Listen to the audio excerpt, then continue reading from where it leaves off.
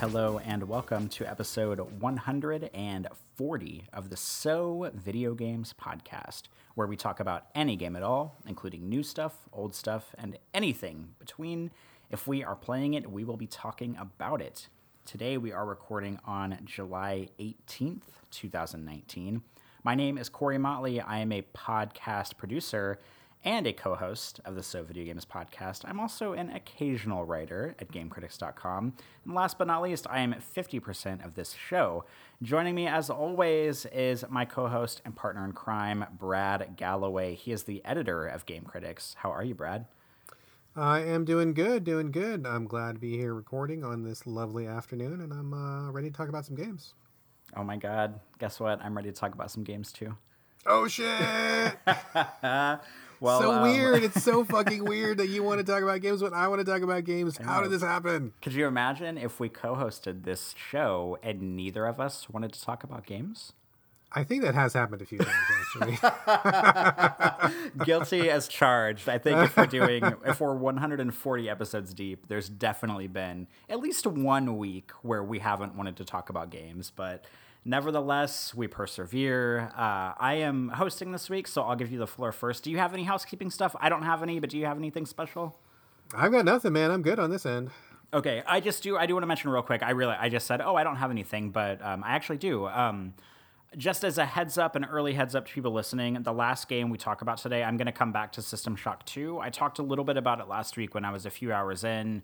This week I finished it, so I will probably inevitably be spoiling some stuff in it. I realize the game is like 20 years old, so like the statute of limitations is probably up for spoilers on it, but I will be probably spoiling some stuff. I will give a spoiler warning later during the show, so if you haven't played it, I was going to say something snarky like, first of all, where have you been? But joke's on me because I just played it for the first time last week. So I'm right there with everybody who hasn't played it yet. But just as a heads up, if you're just dying to not have this 20-year-old game spoiled for you, just heads up for later. But that'll be coming later in the show. So let's do, Brad, I'll give you the floor first. What do you want to talk about first?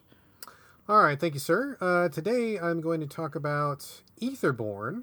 Which is it's not a Kickstarter, but it's a Fig game. I don't know if you remember, but Fig, F-I-G, is a new platform that was created by some people. I want to say it was some of the Tim Schafer and his crew and some other folks. This.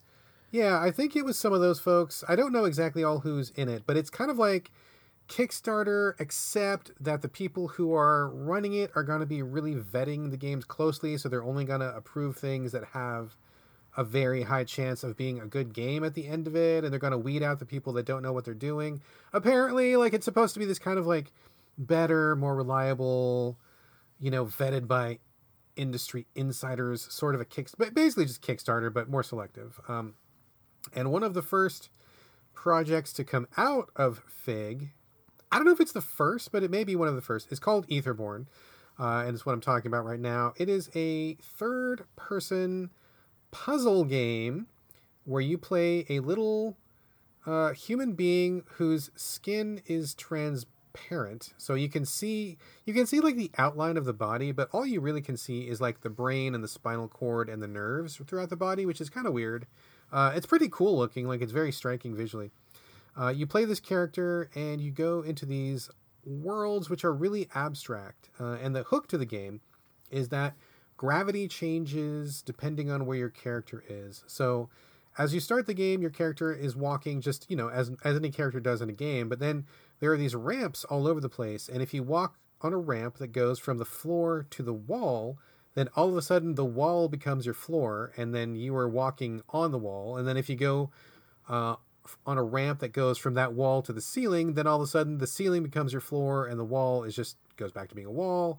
And so you can walk around all of these abstract landscapes, or I don't know if it's even proper to call them landscapes, but they're like these really big levels that are kind of free floating in space, and you kind of walk on them, and you can go, on the top and on the side and underneath and all around. And so you change gravity every time you hit a ramp. And so it's kind of mind bending in that way. And the ultimate goal is that you need to collect these little orbs, which are scattered all about the levels. So like sometimes you'll see an orb and you're like, oh, there's one I got to get. but it's on the ceiling, so I got to find a ramp that goes from the floor to the wall to the ceiling. And once I'm up there, then I can grab that and bring that back around. And once you get enough orbs, they kind of function as keys. You place them in these little holes, and then it'll like either change the way the level looks, like the landscape will move, pieces will fly in from off screen and like change the topography of the land, or maybe it'll like a gate will open or something like that. So ultimately, you're trying to navigate these levels, find these little orb keys, and place them all where they need to go to get to the next level. Art style is great. I love the art style. It's very warm, very pastel, lots of smooth edges. Everything is really like soothing to look at, but also really appealing. Like it's not boring, and it doesn't make me want to go to sleep, but it's very just chill and calm. I dig the visuals a lot, and I think the main character is pretty cool looking. And I've always liked games that kind of play with gravity, or that kind of like do like, you know, the MC Escher thing. Are you familiar with MC Escher? Yeah, like the stairs, the Penrose steps. Is that what we're talking about here? Yeah, the stairs that go into nowhere, and like these like impossible shapes where a door will go into a floor and the floor goes back into a door, but there's really no way that could ever happen in real life. Like it only exists in a drawing, that sort of abstract things. Folks, if you don't know MC Escher, Escher, please go Google that person, and I'm sure you've probably seen his artwork. It's very, very famous, but maybe people sometimes don't know his name. But that's what this game reminds me of a lot. Is kind of like an MC Escher drawing brought to life in a video game where you're kind of walking up and down and around and doing all these weird things. So, full disclosure, I did back this on Fig myself with my own money. I saw a trailer for it a couple of years ago, maybe 2 years ago, and I'm like, oh man, this looks like my shit. I totally want to play this. I'm going to kick in like 10 or 15 bucks or whatever the minimum was to get a Switch code. Maybe it's 15, 20 bucks. I don't remember. And I'm like, okay, yeah, totally I'm in for this. I want this to happen. So I did back this myself, but also double disclosure.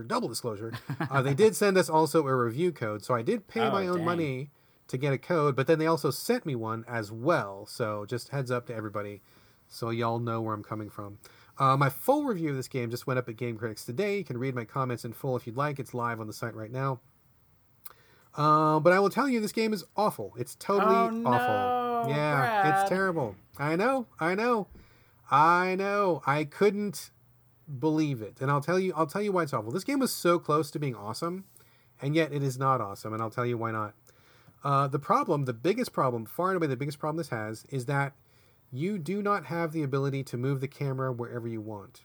And so if you can imagine briefly, I know this might be a little bit difficult, but if you're on like a piece of land which has all sorts of twists and turns and ups and downs and bridges and hollows and all sorts of weird things, every time you walk on something, the camera reorients and locks itself into place, kind of like the way that a Resident Evil old school camera worked. And so you're only seeing a small part of the thing at a time. You can back the camera up a little bit, you can turn it a little bit to the left and right, but you cannot swing the camera around to get a look at the whole structure. And that's exactly what you need, because it's easy to get disoriented, because floors become ceiling becomes floor, like the walls become the ceiling. Like it's like you're constantly getting flipped around. And if you could simply move the camera around wherever you wanted, you could be like, oh, okay, well, I'm actually on this side and I need to go over here. And okay, I get this, and this makes sense now, and I can figure out a path from A to B to C, but you can't. So you're only seeing part of it at any one time. And because of that, and because of the way the levels are designed, and because of how the levels sometimes move, it is really hard to keep your bearings. I constantly was getting lost and like retracing my steps over and over and over, thinking I was going to a new place. And then I'd get there and I'd be like, fuck, this is the place I just left. Why am I back here? And trying to figure out where it is you need to go is really hard. But it's not like this is the way the puzzle is supposed to be hard. It's just hard because you can't see anything, which is really a really artificial and awful way to make a game difficult. And to go along with that, something that complicates this is that when you find these orbs that act as keys and you put them in the holes where they go and the level changes, that's fine. But sometimes you have to like put them in, do something, and then take the key back out and then put it in a different place. And so if you're already a little bit confused about where you are, when you're moving the landscape around, you have to have a very good sense in your head about what you just did, because maybe you'll have to undo it later on, but after you've done something. And so if you can't keep that picture in your head, which I had a very hard time doing, it's very easy to screw yourself, because you might be trying to get someplace where no path exists because the key isn't in the right place at the right time, or maybe you put the key there, but then you didn't realize what changed, and so you're not doing the thing. And so you just end up going over and over and over and over the same places. And I found it to be very frustrating, really, really frustrating. I wanted to quit this game a few times just out of frustration. And it's not a long game. There's only 5 levels. And I feel like if you were able to move the camera, you'd probably finish this game in like 2 hours and be done with it. But because I could not see where I was going and I kept getting confused, it was probably closer to 6 or 8 hours of just wandering around and feeling frustrated and just feeling just like really unhappy with it. So I love the art. I love the concept. Just what they were trying to do, but they just really did not go there. The camera just fucking kills it like so hard, just makes it so unfriendly and so needlessly frustrating. I'll also say, I would not have said that story would make this game sink or swim. I wasn't basing success of this game on the story, but the story is just like hogwash. It's a bunch of like metaphysical stuff that doesn't make any sense, and I kept hoping that it was going to come together at the end and it would be like some kind of neat twist or something, but it's not. It's just like a bunch of like, we are all universal energy, and if you like, it's that kind of fucking mumbo jumbo shit. And like they keep going around about like the thoughts are your words, and words are actions, and actions are who we are, and that defines who we are, and who we are is energy. And I'm like, what does that even mean? None of this means anything. It doesn't go anywhere. Like, and you get to the end and I still didn't understand what the point of the story was. So unsatisfying story, gameplay which looks amazing in screenshots but is really not fun to play. And I'm just really, really disappointed. I thought this one was going to be a winner for sure. And in fact, I even put my own money on it. I literally put hard cash down because I was so confident this thing was going to be good. And I just, oh my God, I could not wait to be done with it. I was like so frustrated. And in fact, a couple of other reviewers that I am friends with, like behind the scenes, were DMing me and they're like, are you playing Etherborn? I'm like, yeah, are you? They're like, yeah, fuck this game. I'm like, I know, right? No. And like, we were like shit talking it behind the scenes because everybody was frustrated with it. And so that reflects in the Metacritic score. It's not doing too well right now, despite the beautiful screenshots. So that's Etherborn. I'm glad to be done with it. And I honestly got done with it like 2 weeks ago, but it was under embargo this whole time. And so I've had to like hold on to this like for like at least a couple of weeks. And I'm very glad to finally be able to talk about this and just get it off my plate. Man, I am always on, anytime you bring a game to the show, it's always like a roller coaster of emotions, because you like sometimes when you start talking about a game, like I think I know where you're gonna go with it, and like whenever you were talking about this at first, I was like, oh man, he's gonna say that he hated it, and then you were like talking about it in a way that was incredibly complimentary, and I was like, okay, maybe he's not, like maybe this is gonna be a good one, and then you're like, oh, it fucking sucks. Gotta keep you on your toes, my friend. Gotta keep you on your toes.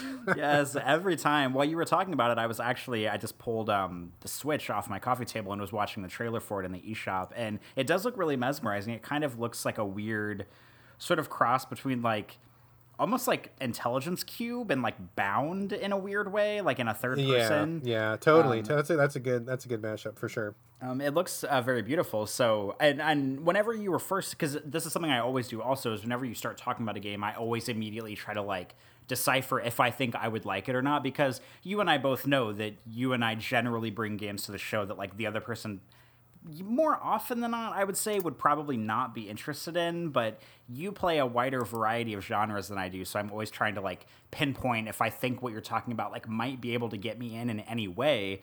And when you were talking about it, I was like, oh, like it sounds puzzle heavy, so maybe not. And then you were talking about the art design and sort of like the way that the gravity and the levels move, and I was like, okay, maybe. And then I watched the trailers, you were talking, and I was like, hey, this actually looks like kind of up my alley, but I doubt it. I probably never will try this game after what you just said, so that's really unfortunate. I mean, do you think, we talk about this a lot on the show, do you think down the line this could be patched in a way where it could be better later if they gave you like full camera control or something to that nature?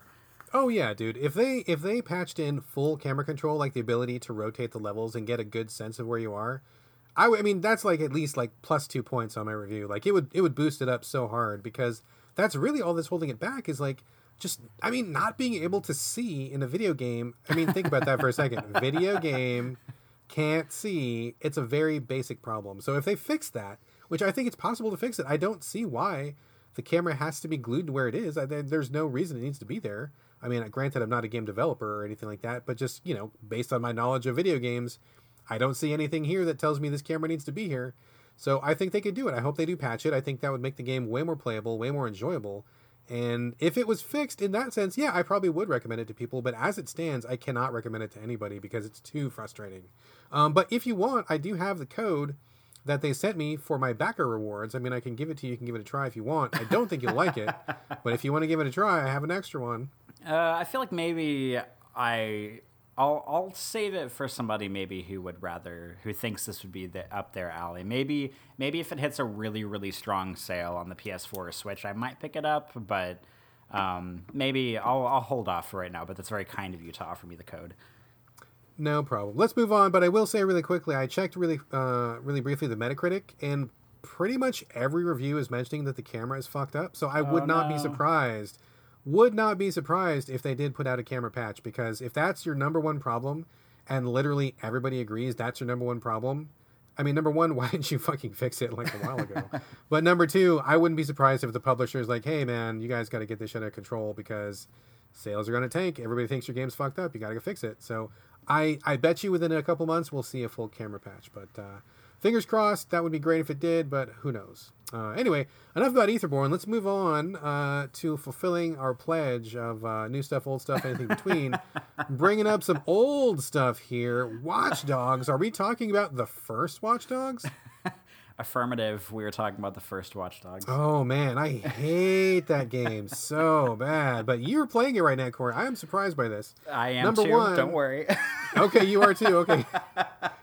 You just wake up and Patrick sneaked this into your PS4 and caught you by surprise with it? What happened? Well, okay, so there's a slightly, I don't even know if I want to call this a funny story, but whenever I talked about a few weeks ago about how I went to San Francisco for the first time and went to Pride there and everything, and I had talked at the time during our banter on that show about how I kept relating things from San Francisco back to Watch Dogs 2, because Watch Dogs 2 is one that's in San Francisco. The first one is in Chicago. And I came home and I had remembered that before we had left for San Francisco, I had seen the Watch Dogs double pack on sale on the PSN.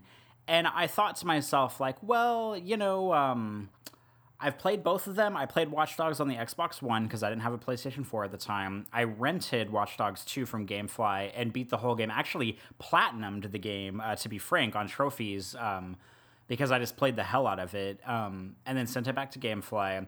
And I had been remembering all the stuff about San Francisco and thought, well, maybe if it's cheap enough, I'll pick up the double pack. I'll revisit San Francisco in Watch Dogs 2 and just kind of, just have some fun.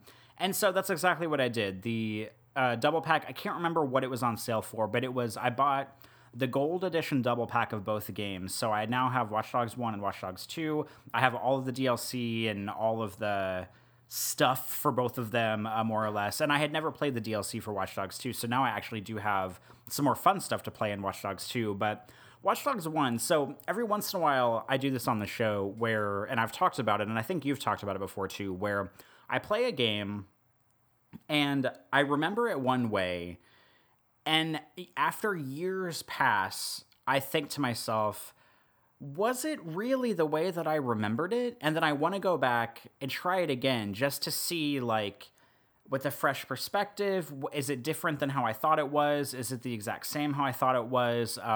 How have my tastes now maybe changed to where I can maybe think of this game in a different way? And so I decided to do that with Watch Dogs 1. Like I said, I had originally beaten the whole thing on Xbox One. I think I reviewed it on Game Critics. I might have written a second opinion for it on Game Critics at the time. Pretty sure I have written information out there about the first Watch Dogs whenever I played it on Game Critics. And I went back and I started playing it. And I remembered the first time I played it, I didn't really like it. I didn't think it was horrible, but I didn't think it was anything close to as good as I wanted it to be. But I thought, okay, I'll go back and try it again. Maybe I'll let loose and I'll shoot people a lot instead of punching them and knocking them out. Maybe I'll try to make it easier for myself and play it a little bit of a different way, because it does offer a little bit of like variance in how you complete the missions. And for those who don't know, the first Watch Dogs, you play as a guy named Aiden Pierce. He is a hacker. He lives in Chicago. The city of Chicago was recreated by Ubisoft very faithfully to Chicago itself, which is impressive. And he gets mixed up in this bank heist hacking thing at the beginning of the game. It goes tits up. Later on down the road, this like hacker gang is chasing him and his sister and her two kids on the streets, and they basically his niece, his sister's daughter, ends up dying in a car accident. And this is like, I wouldn't call this a spoiler because it happens in the first like 30 minutes of the game. It's kind of what sets off everything in the game. And so the whole story is kind of like Aiden going on this sort of like vengeance quest to like find the people who track down the people who killed his niece and, you know, work his way up through the hierarchy of hackers and all this bullshit. And it's an open world game. I mean, I'm sure everybody knows that. Open world, driving cars, driving motorcycles, hacking stuff, a little bit of parkour, chasing, side missions, you know, everything you think of when you think of an open world game, this is it. And so I went back to play it. And I probably played it for about 2 or 3 hours on PlayStation 4 last week. Yeah, it's exactly the way I remember it. It's pretty bad. It's just really cheesy. It's not fun. Like, it's very like Batman-y and like oh, I'm a disgruntled hacker dude, and everything I say, I talk like this, and I'm gonna go hack stuff, and I'm gonna punch you and hack your phone. And it's just like, it's so stupid. And the thing that kills me about this game is that I actually went back right before we started recording. I went back and I watched, this game came out in 2014. I went back and I watched the E3 press conference where it was revealed in 2012, which I mean, hats off to Ubisoft, because this game, they launched a new IP. They launched it's now a franchise. I mean, the third one is coming out, I think, at the end of this year. And they kept it completely under wraps. It didn't leak. Nobody knew about it. And whenever they unveiled it at E3, they unveiled a full gameplay demo. There was a guy on stage with the controller. He was playing through a mission of the game. It wasn't like a big CGI trailer. It wasn't, you know, any of that cyberpunk bullshit where it's sword arms and shit. It was like full on in-game guys on the stage playing it, which, to be honest, was incredibly impressive. And I went back and watched that. And I remembered at the time when the game came out, people were complaining because the final product of the game was not like up to what the trailer looked like, which, I mean, surprise, surprise, the trailer looks better than the game. Of course it does. But because the gameplay demo at E3 was a gameplay demo, people were kind of surprised that the final product didn't really match up to that. And so I went back and I watched that before we recorded. And I mean, that gameplay demo that they showed at E3 to this day is still like super impressive. It looks really slick. It's beautiful. There's like this incredible, he uses one of those like fold out batons in the game. He does this amazing takedown on this dude in the back of a club and with the baton, and it just like looks so intense. But the game itself just never lived up to the way that gameplay demo looked. And I mean, I can kind of understand why everybody was so mad whenever it came out, because it doesn't look that good. It doesn't play that interestingly. It doesn't use the different mission and game modes sort of intertwined in a way like they did in the demo on stage.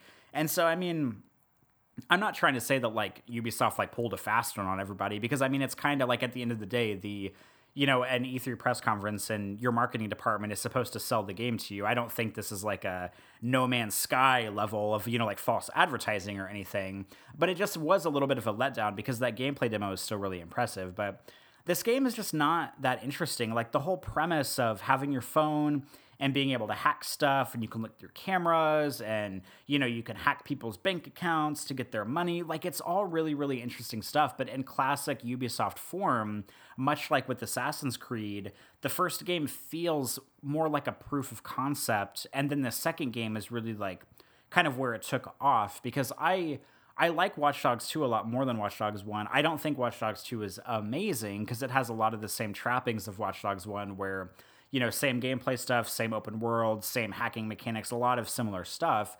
But the thing I like about Watch Dogs 2 is that it's fun. Like, the characters you're playing as, they're really fun. It has a black male lead, and it's not like a silly Batman revenge story. Like, he's just a cool hacker dude, like, living his life, and he's trying to go after the man, and hack like a Google type company in San Francisco. So it's kind of like relevant in a way, in that way.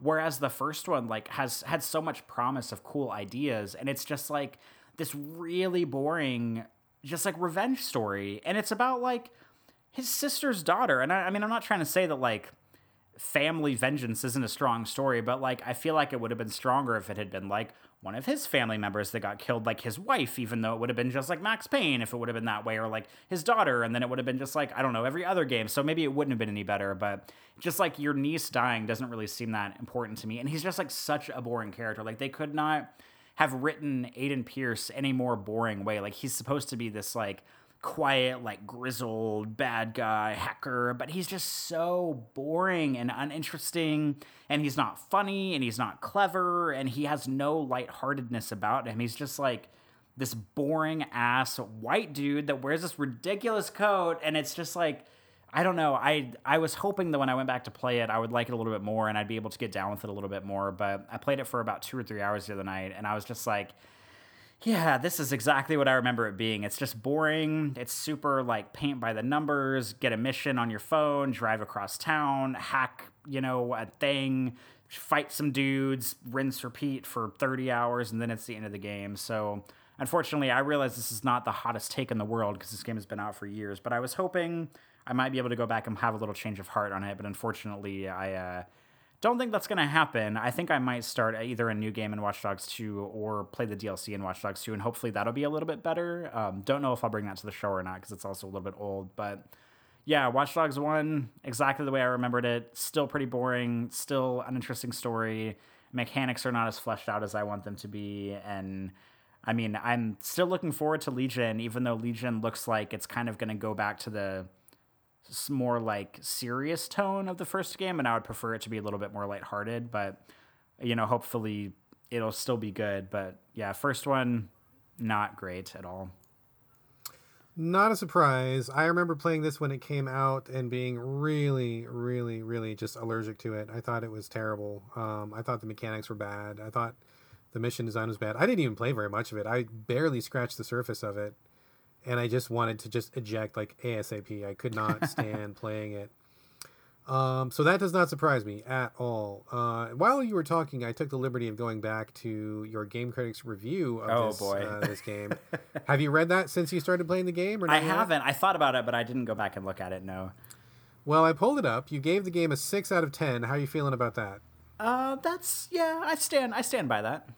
All right. So you did actually a third opinion, believe it or not. Oh my God, whoa. This is something that we have a lot of writers who are very eager to cover. So at Game Critics, we usually have a main opinion, and then sometimes people get excited, leave a second opinion. It's got to be something big to have a third opinion. So this one had a third, and I'm just going to pull a couple quotes out of the piece here.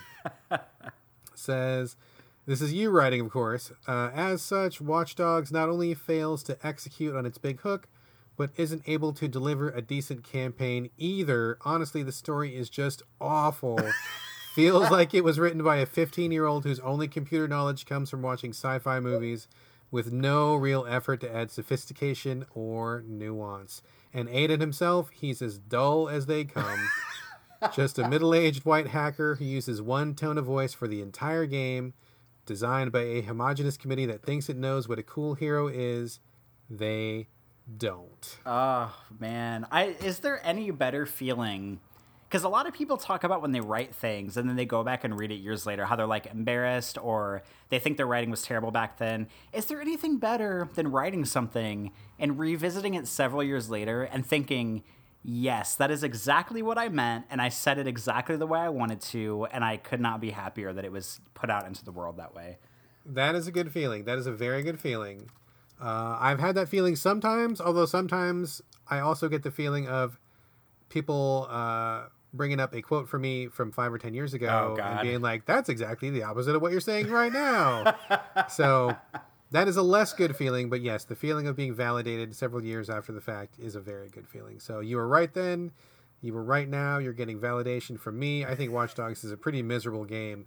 But like you, I am looking forward to number 3. It does look interesting, and I'm willing to give Ubisoft the benefit of the doubt on this one for no good reason, because I don't think they deserve it, but I'm going to give it to them anyway, because we play all the Ubisoft games despite them all being really boring. So we will be there to talk about Watch Dogs 3 when the time comes. I have nothing else. Did you want to any final thoughts, or should we move on? We can move on. I could not be happier to move on from this game. All right, excellent. Let me talk a little bit about The World Next Door. Played it on Switch. It is a very small game coming from, I want to say, Rose City Games, and I think this was their first game, and I believe they are publishing with Viz Media, which, if memory serves, they were a manga and anime company back in the day. I'm wondering if this is the same Viz. It must be, because their logo looks the same as I remember it, but I have not heard from them in many years. I mean, to be fair, I kind of dropped out of the anime world, so I wouldn't have had a lot of exposure to them, but I was a little surprised to see that they were still around and apparently publishing games now. So this game, The World Next Door, started as a game jam project, and then I guess apparently the people really liked it a lot.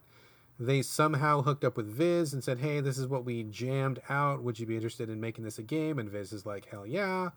And here we are. It became a full-fledged game, and I played it on the Switch. And I got to say, I'm going to take the surprise right out of this. I thought it was quite good. I thought this was a very, very lovely game.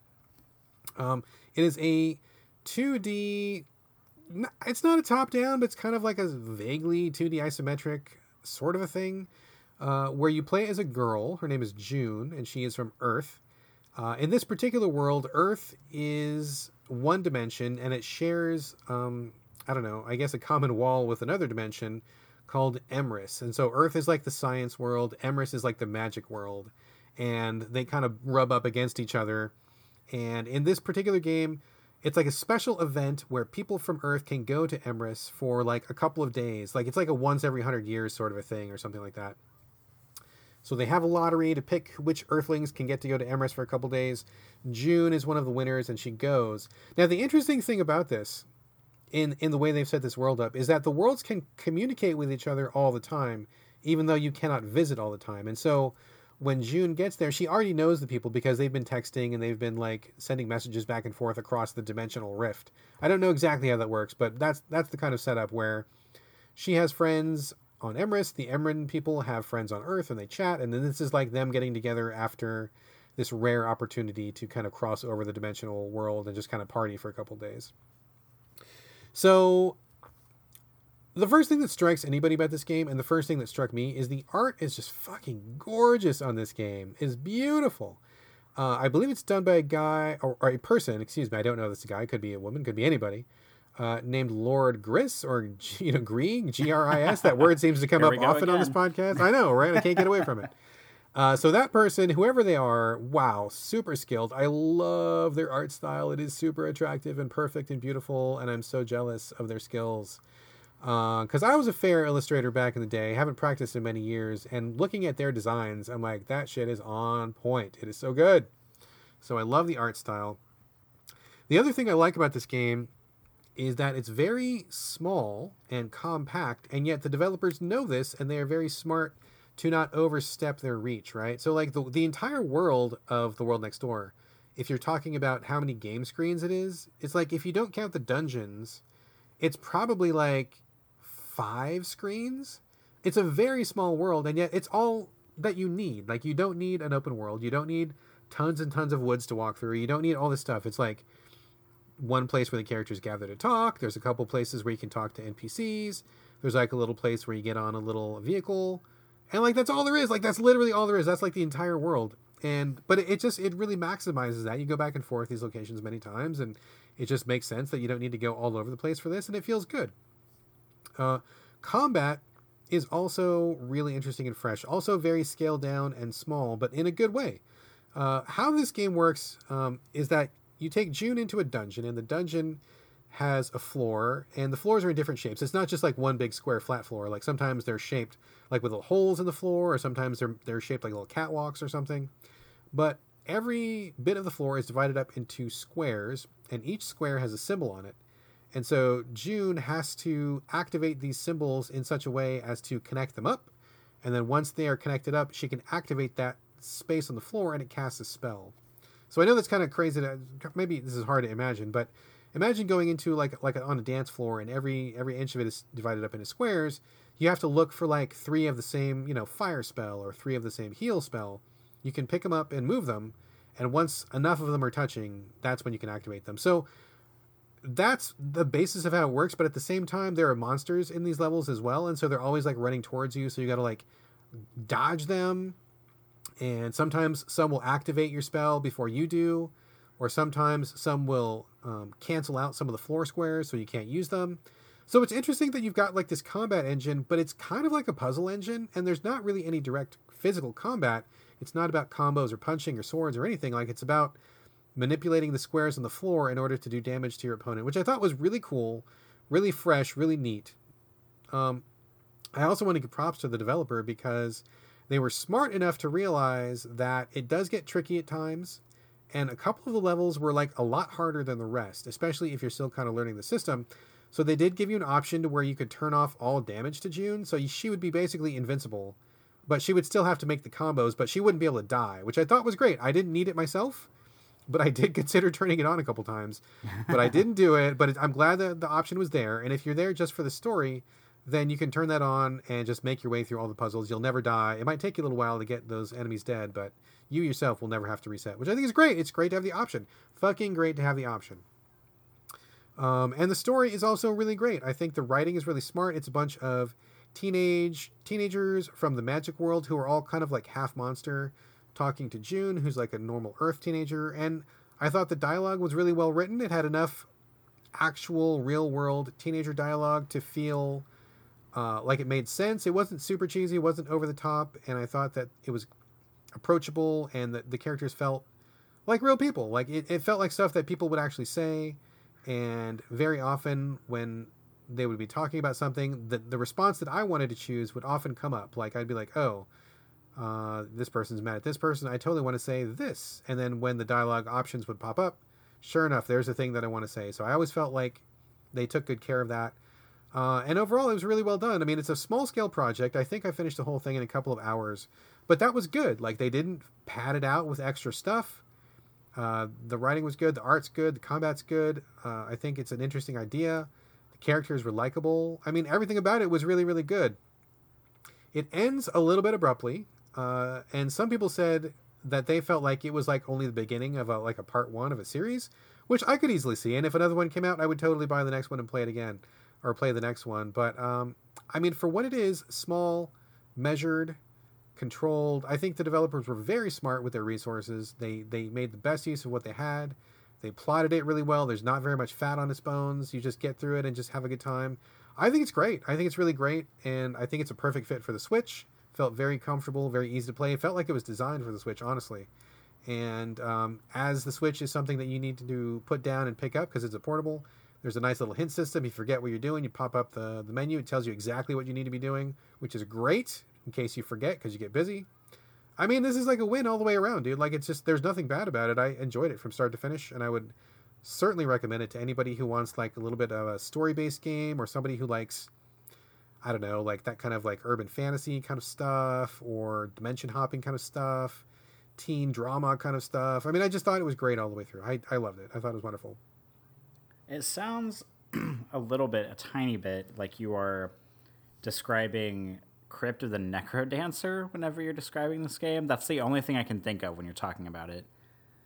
I mean, the combat, a little bit. I mean, there's no beat to follow, but it's kind of the same idea of like managing your squares as you're walking around. I mean, thankfully, there's no time, there's no tempo, there's nothing like that. But it's basically like a game of keep away, where you're trying to keep away from the monsters and dodging the fireballs they're throwing at you, and at the same time trying to, like, oh, there's a square that I need to get over here. I got to get over here, but wait, there's monsters that way, so I got to dodge, got to run around them.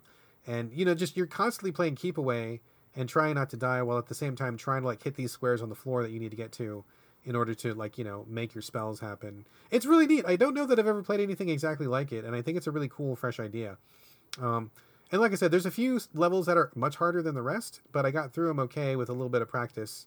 There's a little bit of comboing you can do, and there's a little bit of higher level strategy that isn't immediately apparent, but you can kind of figure that out as you keep playing. But overall, I mean, this game is basically like the total package. I mean, it's got looks, it's got writing, it's got gameplay, and it's wonderful on the Switch. So I would certainly recommend it. It came out earlier this year, and I don't know anybody except for me and maybe one other person that played it. I don't know anybody that's like reviewed it. It just seemed like it popped up. It's this really high quality, super cool game, and like literally nobody played it, and I don't know that anybody knows about it. So I don't know what happened to make it fall into a black hole. Maybe it came out at the same time as something else, but I think it's great. I think it's wonderful. And if you want a short game that satisfies in just a couple of bites, this is it.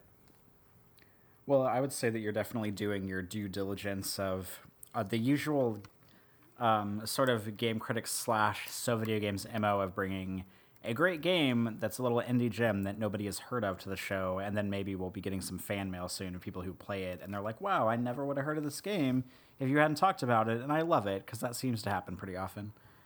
Well, that makes me feel good when that happens, and I hope that people do pay some attention to this game because it's just so well done. It's so smart and so properly designed. I mean, I couldn't have been more pleased with it, and I really hope that it gets a bigger audience. It would be a shame for this to just disappear into the morass of the eShop. I mean, it deserves to be at the top. And I mean, honestly, dude, like the characters are so cute. I'm imagining that there must be some people doing, porn of these characters on some fan page somewhere, or somebody's gonna cosplay as some of these characters. I mean, it would be impossible not to. They seem perfectly made for it. So, folks, get out there, start drawing your hentai, start making your cosplay costumes. This is your game. This is what this is designed for. Go do it. Go get it. Excellent. Well, I'm good. I had a feeling we might have been having one of those shows that we have every once in a while where we both come on here and talk about a bunch of games we didn't like. But I'm glad that you enjoyed that. Do you have anything else you want to say about it before we move on? No, nothing else. But I am very curious to move on, and let's talk again about System Shock 2. I was very surprised that you liked it when we talked about it last week. I'm even more surprised that you finished it. So I need to know everything about this game now. So I guess this is a proper place to put up a spoiler warning for this 20-plus-year-old game. If anybody out there is planning to play System Shock 2, which I guess you might because it's kind of a landmark title. It's kind of a famous title. It's probably on a lot of people's lists as like must-play PC titles. So it's not inconceivable that a lot of new people would come to play this game. So spoiler warning, this is the last game of this main show episode. I'm not going to talk about it, but Corey's going to talk about it. He's going to just spoil everything. I may ask some spoilery questions. And I guess if you don't want to be spoiled, skip ahead, and the timestamps are in the show notes. So, Corey, there's a spoiler warning. That's a pretty fair one, I think. Let's talk about System Shock 2. Last week, you gave us a brief rundown, so I don't think we need to repeat that. But I guess let's start with your overall impressions and how you think this fits with the other games that are like it. Well, yeah, so I talked last week a little bit about how it was pretty evident that, because, when people talk about like BioShock or BioShock Infinite or even Prey or some games of that ilk, a lot of people say, well, it's just like System Shock, or it's kind of a spiritual successor to System Shock. And it's really true. Like I had talked about that a little bit last week, and because a lot of the sort of things that you see in those modern games, like especially BioShock. I mean, the big one is BioShock because Ken Levine wrote both System Shock 2 and BioShock. I think he either directed or was the creative director for BioShock, and he was a designer on System Shock, but I don't think he directed the game or was like the creative director or anything. But you can definitely feel a lot of the influence there. Because System Shock just has a lot of similar elements. I mean, it's a first-person game. The space station, the entire thing is not open to you from the beginning, but as you progress through it, you can basically go back. There's like a main central elevator that you activate at a certain point. That's kind of the first like big objective in the game. And admittedly, it takes like probably a few hours to get to the point where you unlock the elevator, and then you kind of take it to each floor, and you have like kind of a big sort of objective on every floor. But you can also go back to the floor you were on at any point and sort of re-explore different areas of the space station. So very similar to like BioShock, where yeah, you're in Rapture, but some of the areas are locked off at first. But once you get to any area, you can go back to any area you've already been in. Like, I don't think the game like really cuts you off from anything once you get past something. So it has very similar kind of mission setup in that way. I mean, I wouldn't call it open world, but it's about as open world as a BioShock or even like Prey that came out in 2017, where you have most of the station open, you can go anywhere, but there's definitely like a main objective at any point you're supposed to be doing.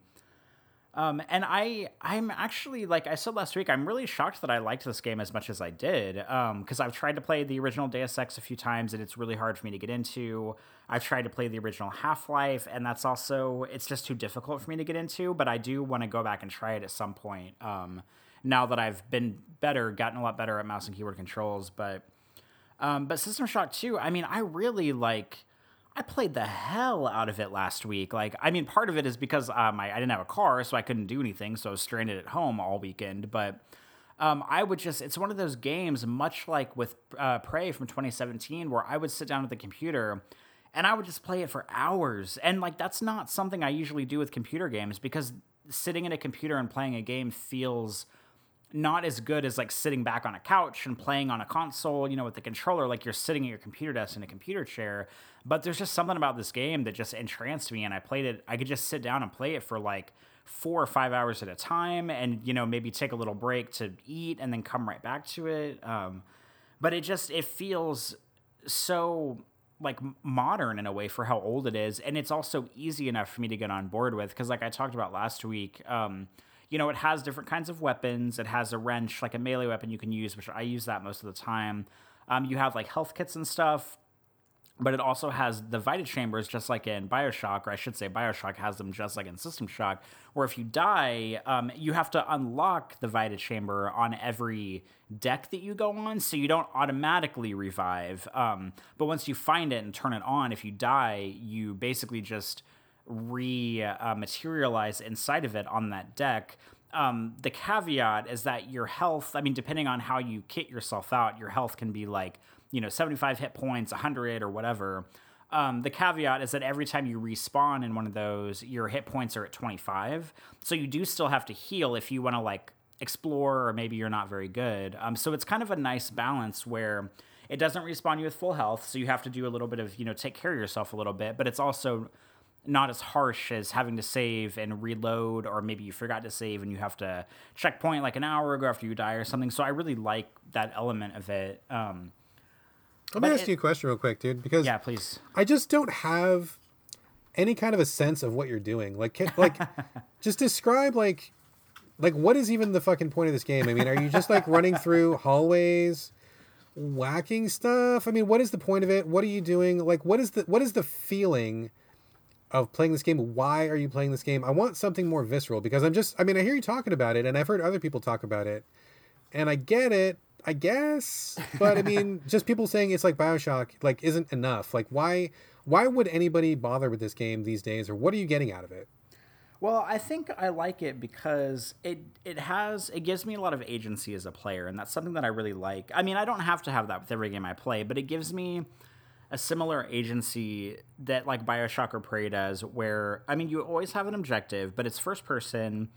You have different weapons you can equip. Literally very similar to Bioshock. Like, you have the wrench, or you have guns you can switch to. If you choose to have psionic powers, you can use the psionic powers.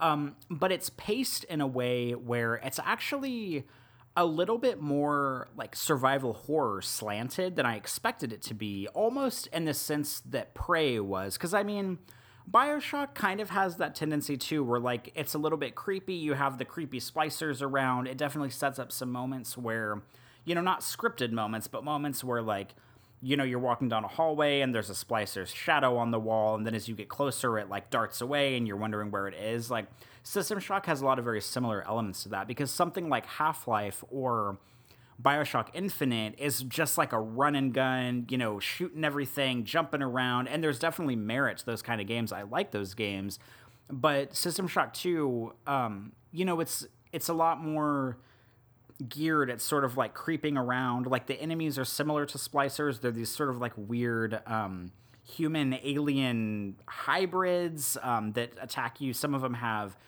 melee weapons they attack you with. Some of them have shotguns they shoot you with. Later on, there's like grenade type enemies, and when they see you, they like throw grenades at you, which that sounds annoying, but it's not as annoying as it sounds.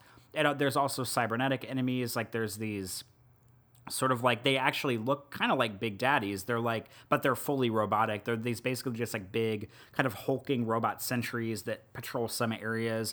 So you have to sort of kind of, I mean, I wouldn't advise just like running and gunning through this game. Like, there's not enough ammo to run and gun, so you have to be more careful about sort of your movements around the station and just like using sort of like your ammo and your powers wisely.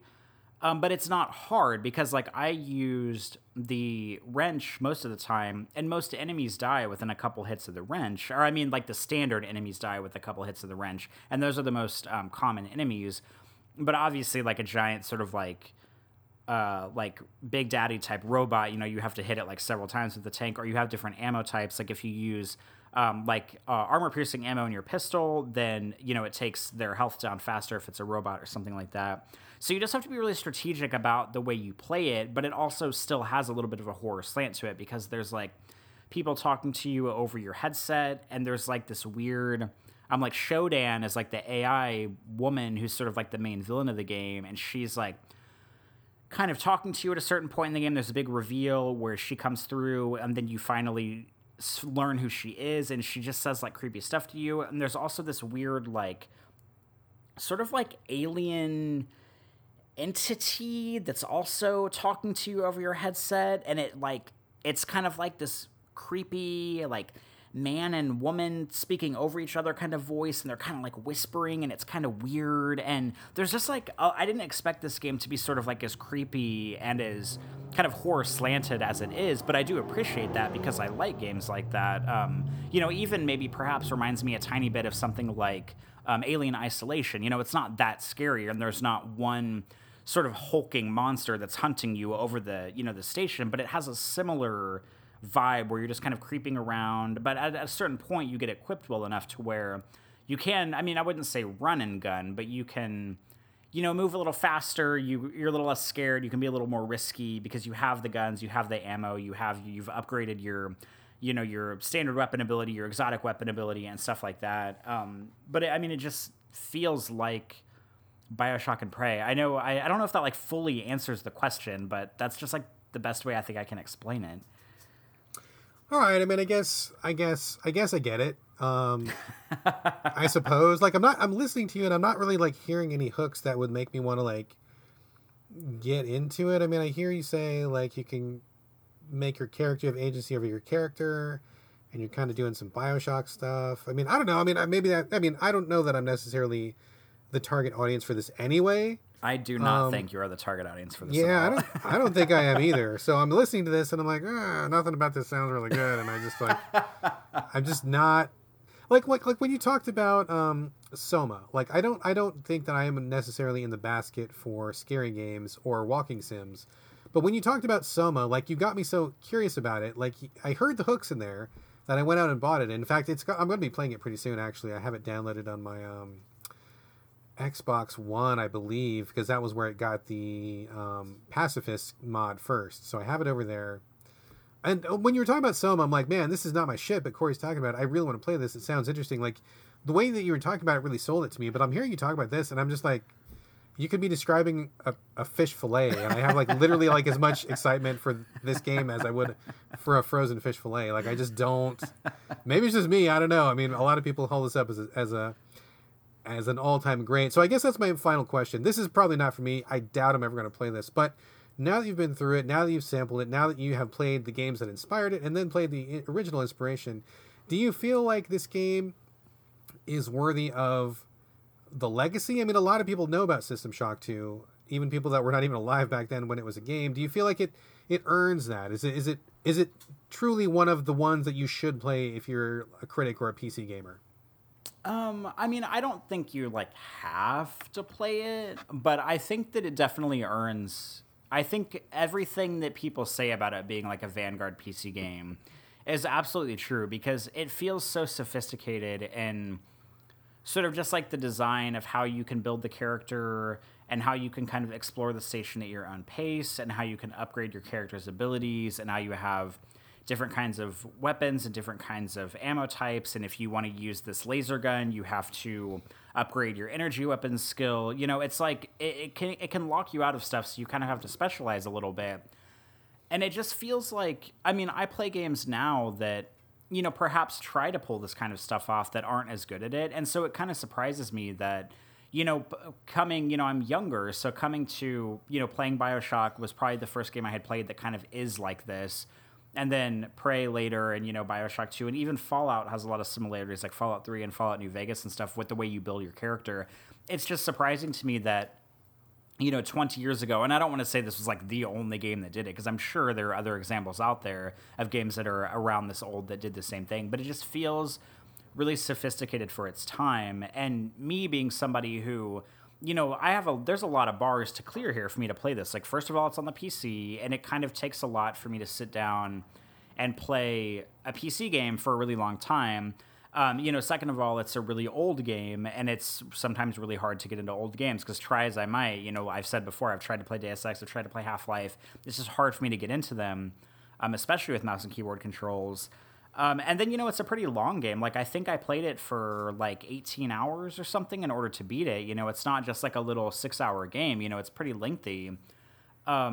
And I did all of it, and that same like weird trance that I fall under whenever I'm playing something like Dishonored or something like Prey or Deus Ex, where I just get locked into it, and it's just the way that the player has agency, and the way that it's not like forcing you to do anything at any given time, and there's not like a big sort of like, oh, here's the countdown for the self-destruct, go, go, go, go, go. Like, it's not like that, and it's not like enemies are rushing at you left and right and trying to kill you all the time. Like, it just has this really nice sort of player set pacing, and that's something that I really like about all those games that I just mentioned, is that they're not shooing you to the next area, they're letting you go back and explore, they're letting you kind of play the game the way that you want to play it.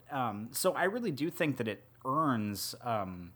really earns a lot of the respect that it carries, and also just the fact that it's 20 years old and it sort of did all that stuff and did it well before any of the later games that it influenced came out is really surprising to me. And that's not to say that I enjoyed 100% of the game, because there's definitely some stuff in it, like I think it's too long, and I think the ending of it, like, it was just kind of drawn out a little bit, and like there's this weird ending section where like you take an escape pod and you like sort of like launch your escape pod into this like big like mass of monster, and you're like exploring like the bowels of this monster thing, and so you're like walking around in these gross like fleshy areas, and you're having to like destroy these gross like nerve endings in this like these like intestinal monster thing, and it's just like, it's weird and it's drawn out, and I think the ending of it is a little bit,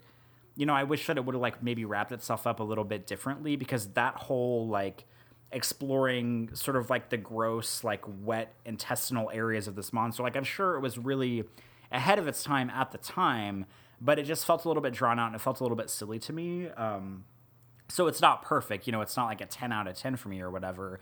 But I mean, just the fact that it kind of has a lot of those barriers of entry for me, and the fact that I played it so much and played it very enthusiastically for most of the game, and just was really able to kind of go about the game the way that I wanted to go about doing it, really does make me have a lot of respect for it. And I definitely think that if this is a game, if you're like me and you're scared of PC games, or maybe you're worried about going to play something like this, and if you enjoy the kind of games I do, like these kind of immersive sim type games where it really lets you kit your character and play it the way you want, I think it's definitely worth it to check this out. I mean, it probably hits Steam sales all the time. I'm pretty sure I bought it for like $2 or $3. It's really old, but I definitely think it's worth it, and I recommend this. I think it's wonderful. I mean, it's definitely a Corey-ass game. It's a 20-year-old Corey-ass game, but a Corey-ass game nonetheless, and I'm just really pleased that it holds up, even going back after all this time. Playing it for the first time with all of the modern sensibilities that I'm used to in games, it still really holds up, and I really enjoyed it. Excellent. I have to say, that's not what I expected when you first told me you were playing this game, but I am glad that it wrapped up in such a good way. It sounds like you really enjoyed it. It sounds like it still has a lot to offer even after all this time, which I think is really the mark of a truly great game. So heads up, folks, if you, like Corey said, want to check this out and you maybe have been holding off, I mean, maybe this sounds like you should maybe go for it. I do not think I would play this, but I do hear the respect, and I get what it does. Apparently, I think I do anyway. But I'm gonna leave this one to you, and I will move on to something else. I think my big retro ask for this year is probably going to be my like fourth attempt at trying to get through Planescape Torment when it comes to PS4. So that's going to be my big like retro jaunt. I'm saving my retro juice for that. So we'll talk about that in the future. But thank you very much, Corey, for covering System Shock 2. Just a couple minutes left in the show here. We should get to a couple little bits before we wrap. Any final thoughts on System Shock 2, or can we move on? I think we can move on.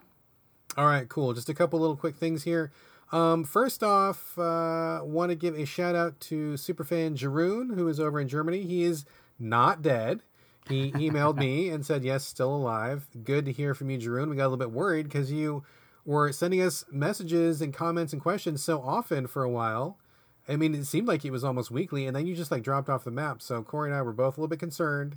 We were getting ready to send out a search party. We were going to get some bloodhounds and some folks canvassing the woods out there. But no, you're alive, and it's all good. Glad to hear from you.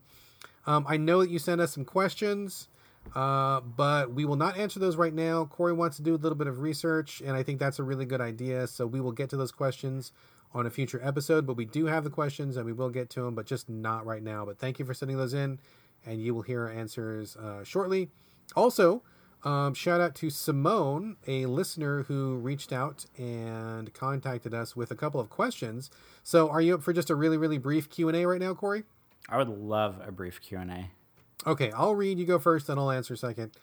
So thank you for the question, Simone. And also for anybody else, if you ever want to ask us questions, we're always open to that. We will always answer questions. Doesn't have to be game related. It could be anything random. We'll answer any question that you want to send to us. So wait for the info at the end of the show and send something in if you like. We will answer your question just like we are answering Simone's right now. She says, I was wondering how you ended up being a game critic / reviewer. Is this basically your career path? And do you see yourself ever doing anything else? Corey Motley, your answer, sir. I in usual Corey fashion, probably have like a slightly lengthy answer for this, because this question is particularly interesting to me because whenever I was younger, and when I say younger, I mean I always played video games from when I was probably like 5 or 6 years old, starting on the Atari and then Nintendo NES, to the Sega Genesis, the Super Nintendo. I did not have the Sega Saturn or Sega CD, but I had a Dreamcast, PlayStation 1, PlayStation 2, Xbox 360. Like I had, most consoles and was playing video games all the time.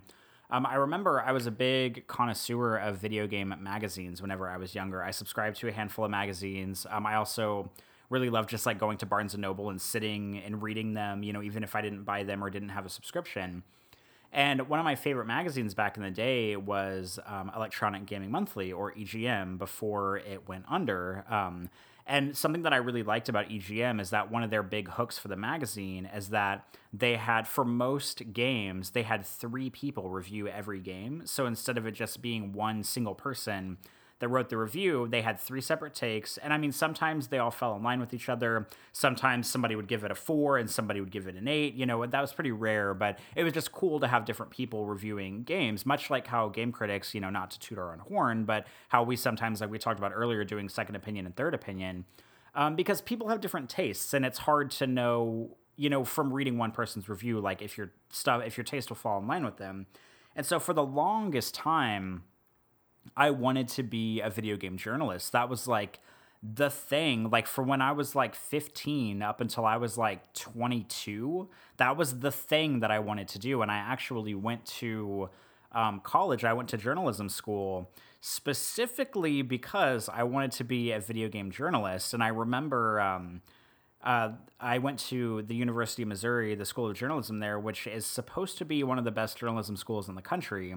And I majored in magazine journalism because I wanted to work, somewhere like EGM or somewhere like Game Informer. Like that was totally my thing that I wanted to do.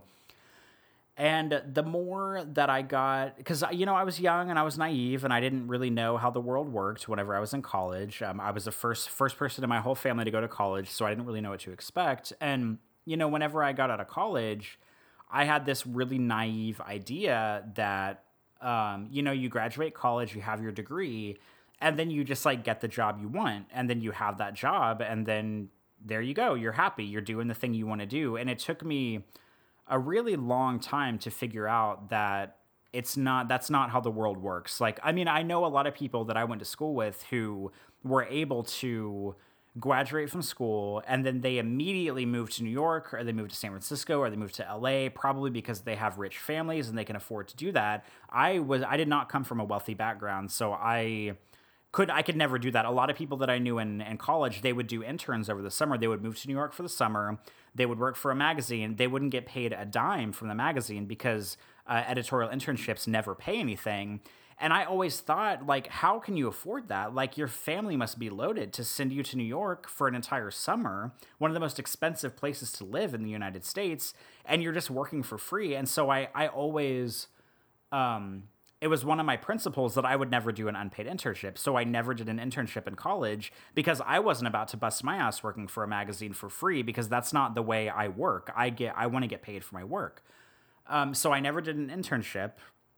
And whenever I graduated, I sort of slowly realized over time that most of the editorial work that's out there in the world is freelance, and you have to be busting your ass and pitching articles to magazines and websites, pitching 10 articles a day, hitting up sources. And it's just, the editorial lifestyle. It's pitching sources, it's knowing people, it's knowing editors, it's knowing publishers, pitching all this stuff. And then, once you get a story on lock and you think you have it developed and you pitch it and maybe somebody accepts it and then maybe you get to write it, you don't get paid shit for the stuff you do. Like, the articles you write are not worth anything.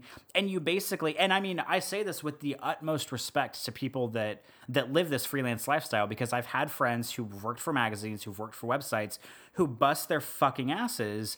They're writing all these articles all day. They're covering all these news stories. They're getting press releases, and they're turning these press releases into, turning them around into news stories, but they're not getting paid anything for what they're doing. And I just slowly came to realize that I don't want to do that. Like, I know that there's this idea of having to, like, work your way up from the bottom rung up to the top. And maybe it's like stuck up for me to say that, but I don't want to live that lifestyle just so in 10 years, maybe I can be an editor at a magazine or an associate editor. And, it's so competitive. There's not very many professional game journalists out there. There's a pretty big freelancing pool, but you don't know a whole lot of them by name, and you have to work really hard or be really lucky or both. Or on top of that, come from a really privileged background that lets you go down that path where money is less of an object for you in order to work your way up to that level. And I lost interest. I wasn't interested in doing that. So I ended up having a degree, and I mean, of course I can still do something, writing something editorial with my degree, but I suddenly didn't want to do games journalism anymore.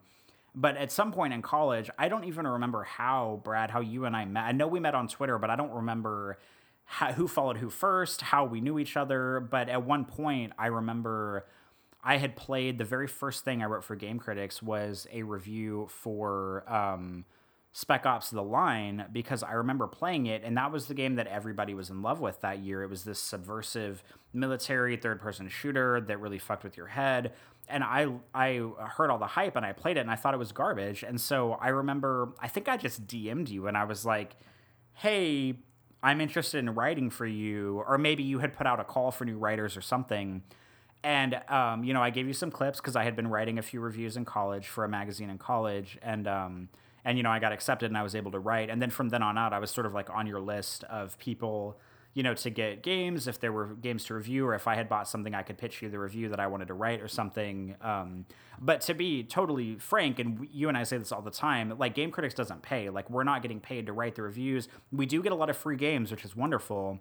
But we're not getting paid. It's just something we do because we love it, because it's fun. When we do the podcast every week, we're not getting paid to do this. It's just something we do for fun. So luckily, I'm in a place right now where, because I have a full-time job, I can support myself and then just kind of afford to be able to do this kind of writing for fun, because I don't want the passion that I have for games to turn into this, like, nose to the grindstone freelance job where I'm busting my ass and not getting paid very much and struggling to survive because it's all freelance. And I just am not really about that lifestyle. And so that's sort of like my journey. I know that was a really long story, and I know I said up front it was going to be long, but that's sort of like my journey, where I thought I had this idea of what I wanted to do, and I thought I knew how I could get it. But once I sort of was in my later years of college and had graduated college, it took me a really long time to realize that the way I thought the world worked is not necessarily the way the world worked. And I wasn't well connected or smart enough to be able to just move to New York after graduating from college and getting some job at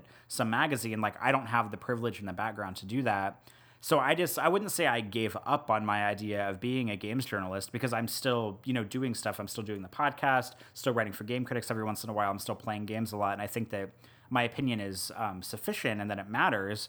But I didn't want to do the grind of freelancing my ass off for not a lot of payoff. And so I just didn't want to do it, and I didn't do it. And so now I just write for Game Critics sometimes, do the podcast every week. And, if there was ever a position that opened up, if anybody ever said, hey, I think you should apply for, I don't know, this associate editor position somewhere, like, I'm sure I'd probably apply for it and just see what happens. But I'm way too jaded to be as naive about how I thought the world worked when I was younger. So I'm sorry, very long answer. I apologize, but that's sort of how I see things in my journey through everything. All right. Gosh, I don't remember how we met either. I was actually trying to think of this the other day, and I just absolutely cannot recall how we ended up bumping into each other. I mean, of course it was through Game Critics. It must have been. But I don't remember anything about that. I have blanked it out of my memory. I have suppressed. Must have been traumatic because I've suppressed it. I don't know. We'll have to go back in the archives and figure it out. So Simone, good question. As for me, how did I end up being a game critic / reviewer? I have always loved games ever since I was a kid. And ever since I was a kid, I have always kept little lists about stuff that I thought about games. So I remember going through a storage bin one time when I was cleaning out a room, and I found a little notebook from when I must have been 9 or 10. And I had written down, like a little college rule notebook. I had written down, like, the name of games I had played that year. I think a lot of them were, like, NES games or something like that. And, like, I had written down, like, numbers, like, next to them, like 1 out of 10, 3 out of 10. And I had written little comments like, oh, this one was a waste of electricity, or this one was terrible, or this one was great. So even when I wasn't a reviewer, I was still kind of reviewing games back in the day. And, of course, I mean, that must have been inspired, kind of like you, Corey, by EGM, or by, GamePro, Game Informer, because I read all the magazines back in the day. I'm sure that's where I got the idea from. So I must have been inspired enough. And in fact, just kind of a little side note, one of the writers at GamePro, Sid Vicious, do you remember Sid Vicious? Do you ever read GamePro? I read sparingly, yeah. Well, GamePro was one of the ones I read fairly often because my local newsstand got that one the most often. And I remember just reading, seeing these people in this magazine and looking up to them as they were like pros that were doing this thing that I wanted to do.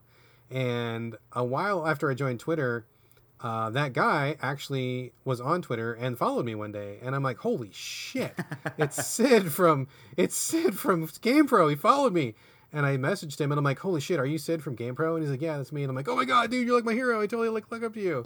And he's like, oh, Red, that's awesome. And so we're still kind of friends. I talk to him, but it turns out that I'm actually older than he is, which is kind of weird. So I don't know how that worked out. But it was really cool to like finally make that acquaintance many years later. But anyway, how did I become a game critic reviewer? I just kept doing that thing, playing a lot of games, having a lot of opinions. And when I was about 20, I moved to Hawaii on my own just because I wanted to have an adventure. And I didn't know anybody there, and I didn't have a lot to do when I wasn't working. So I just ended up like staying home and reading the internet a lot because you can only go to the beach so many times. And I think I read a review of, I want to say it was Code Veronica. I remembered really not liking Code Veronica, Resident Evil Code Veronica at the time. I'm pretty sure that's what it was. And I was, reading reviews, and it seemed like everybody was in love with it. Until I hit one review where they did not like it, and that was, I believe it was Chi, who is the owner of Game Critics, and he wrote a review. He kind of trashed it, and I'm like, yeah, man, fucking trash that game. That game sucks. And I was so happy to see that somebody else on the internet kind of had the same attitude that I did, so I started following Game Critics, reading. I mean, there was no follow at that time. It was just that you just went back to the website and read every once in a while, like you manually kept up with the news, right? And so after a while they put out a call for writers, and I'm like, yeah, I'll fucking write for you guys. I don't know. Why not? So I sent something in. They took me on like right away. They said they were really impressed with my sample, and that made me really happy and excited. And I just was like a staff writer for a little while. And then I just kind of worked my way up the ranks. I mean, I was a writer, and then I was like, I don't know, like content producer or something. And then it was like, associate editor and managing editor. And now I am just the editor. Basically the top dog at the site right now, other than the owner, Chi, who is not really around too much anymore. He kind of manages from the shadows, basically. So that's just how we got into it. I just like games, and I wanted to find people who thought the same that I did, and I found that in Game Critics, and I have been very happy there ever since. And it will be... That can't be right. It must have been 2000. It was 2000. It was 2000. And right now it is, so I've been at Game Critics pretty close to 20 years, so it's been a really long time. Is this my career path? No, because like Corey said, you don't make any money doing game reviews. I know people who do it for a living, and they all have spouses that have real jobs. Like, it's basically impossible. I mean, not even joking, dude. Like, most of the people I know who do this for a quote-unquote living, and no disrespect to them. I mean, if you're doing what you want to do, more power to you. I know this is a dream for a lot of people, so I'm not dragging it down, but you can't live on the money you make as being a game reviewer. You have to be like a monk, eating nothing but like white rice and sharing a room with like 16 other people and just being miserable all the time, because it doesn't pay jack fucking shit. Even if you're a good one, you barely make any money. Like, you will never buy a house. You will, you'll have to buy like the most wrecked ass like used car you could find, or maybe you're just riding the bus all the time.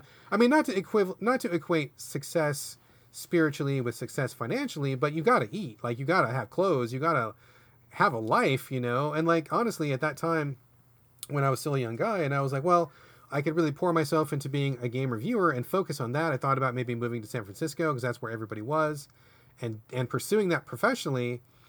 But I'm like, but I also really want to like get laid and have a girlfriend, and I want to have kids someday, and I want to buy a house, and I want to like have a car, and I want to be able to take a girl out on a date and be able to pay for pizza and not have to like have her pay for it, and I'm like, I can't do any of those things if I'm a game reviewer. There's no way. Like, it just doesn't work. The economics don't work. Because like Corey said, you got to bust your ass. You got to network like crazy. You got to like work really, really hard. Like, and you get paid pennies. It takes so many hours to get through a game, and it takes so many hours to do a write-up and then go through the edits to make your editor happy. And by the end of it, you're making $100, $150, $200. I mean, maybe more if you're lucky. And it's like, man, there's no way this is a reality. There's no way this works. So I chose to not pursue it as a career. I kept it as a hobby. I'm really glad that I did, because I did end up finding a wife and having a kid, and I haven't bought a house yet. Still working on that, but I have a car, and I can put food on the table with my regular day job, which has absolutely nothing to do with game reviewing. So I recommend people write about games for fun. I do not recommend they do it as a career. And as far as, do I see myself ever doing anything else? No, I don't think so. I will probably write about games for the rest of my life. I will play games for the rest of my life. I will run Game Critics as long as they will have me, as long as I'm editor there. And I don't think I would ever change, but I will keep it as a hobby basically forever. I'm never going to try to turn it into my full-time gig.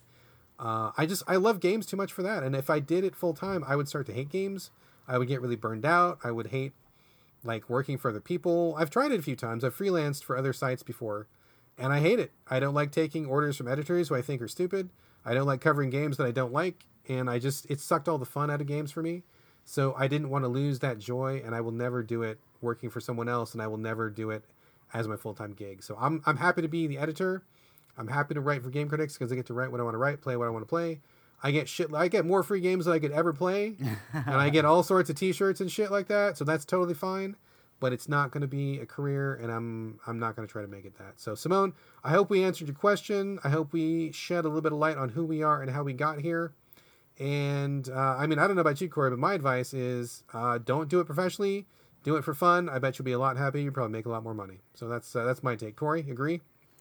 Yeah, I mean, just know that if you want to do it professionally, unless you are like deeply connected and know someone who knows someone who knows someone, you're going to have to bust your ass. More likely than not, you're going to have to bust your ass for a long time, doing a lot of stuff in the industry that you're probably not going to want to do, covering games that you don't want to play, writing stuff you don't want to write about, in order to even get to a position that has like a little bit of respect in the industry. So, I mean, it's not impossible, but you just have to know that you have to work your ass off for not a lot of money for a long time in order to really I guess like earn like a great editor position or something like that. And even if you are like an editor for a site, you're probably still not going to be making very much money, but you might be getting paid, which is cool. But it's just unrealistic to think that it's an easy career path, or that it pays a lot, or that you'll be like happy, or that you'll have a lot of free time. Like, you just have to know that going in. Yeah, I guarantee you'll be a lot happier if you just do it on the side, or if you get married to somebody who's got a lot of money and can fund you and doing it. They might be happy doing that, but man, it is a lot of work. It is a lot of sorrow. It is a lot of like blood, sweat, and tears for not much return. It's pretty thankless, especially these days when there are so few magazines that are still in existence, so few websites that are still in existence. It's just not. It's a really tough road to hoe. So anyway, we should probably wrap it up, Corey. I don't have anything else to say unless you got something else. I say let's bring it home, sir. I think we can bring it home. Let's do it. All right. Well, everybody, thank you for listening. That brings us to the end of episode 140. Remember, you can stick around after the ending music. We do have some banter this week. If you listened last week, I give some hearty updates to my car being stranded in flooding Louisiana situation. So stay tuned if that's interesting for you. And we also talk about Japanese potatoes. Make of that what you will. If that's intriguing, then listen on. But if you don't want to listen to the banter, by all means, you can get out of here right now. It makes no difference to us.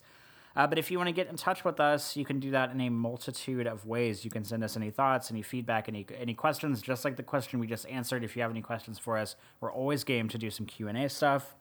And the first way you can get in contact with us is via email. Our email address is sovideogamespodcast@gmail.com, spelled exactly how it sounds. Even though we say so video games, it's just SO video games. Nothing special.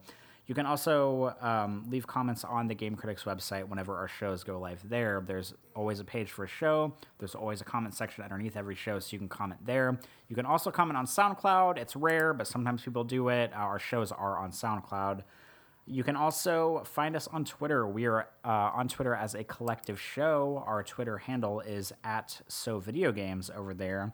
And last but not least, you can also reach us individually on Twitter and on Instagram if you would prefer. Brad, would you like to give out your social media handles?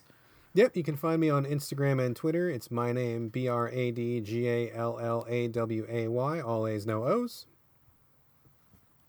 Excellent. And you can find me on Twitter and on Instagram as well. My first and last name, much like Brad's, it's just my first and last name. It is Corey Motley. That is CoreyMotley. And I think that's it. Brad, do you have any closing notes before we sign off? No, that's it. Just thanks everybody for listening, and we will see you again next week. Indeed, we will see you next week. That brings us to the end of episode 140, but we will be back for episode 141 next week. But that's the end of this episode. So until next time, this is bye from Corey. And bye from Brad. We'll see you then.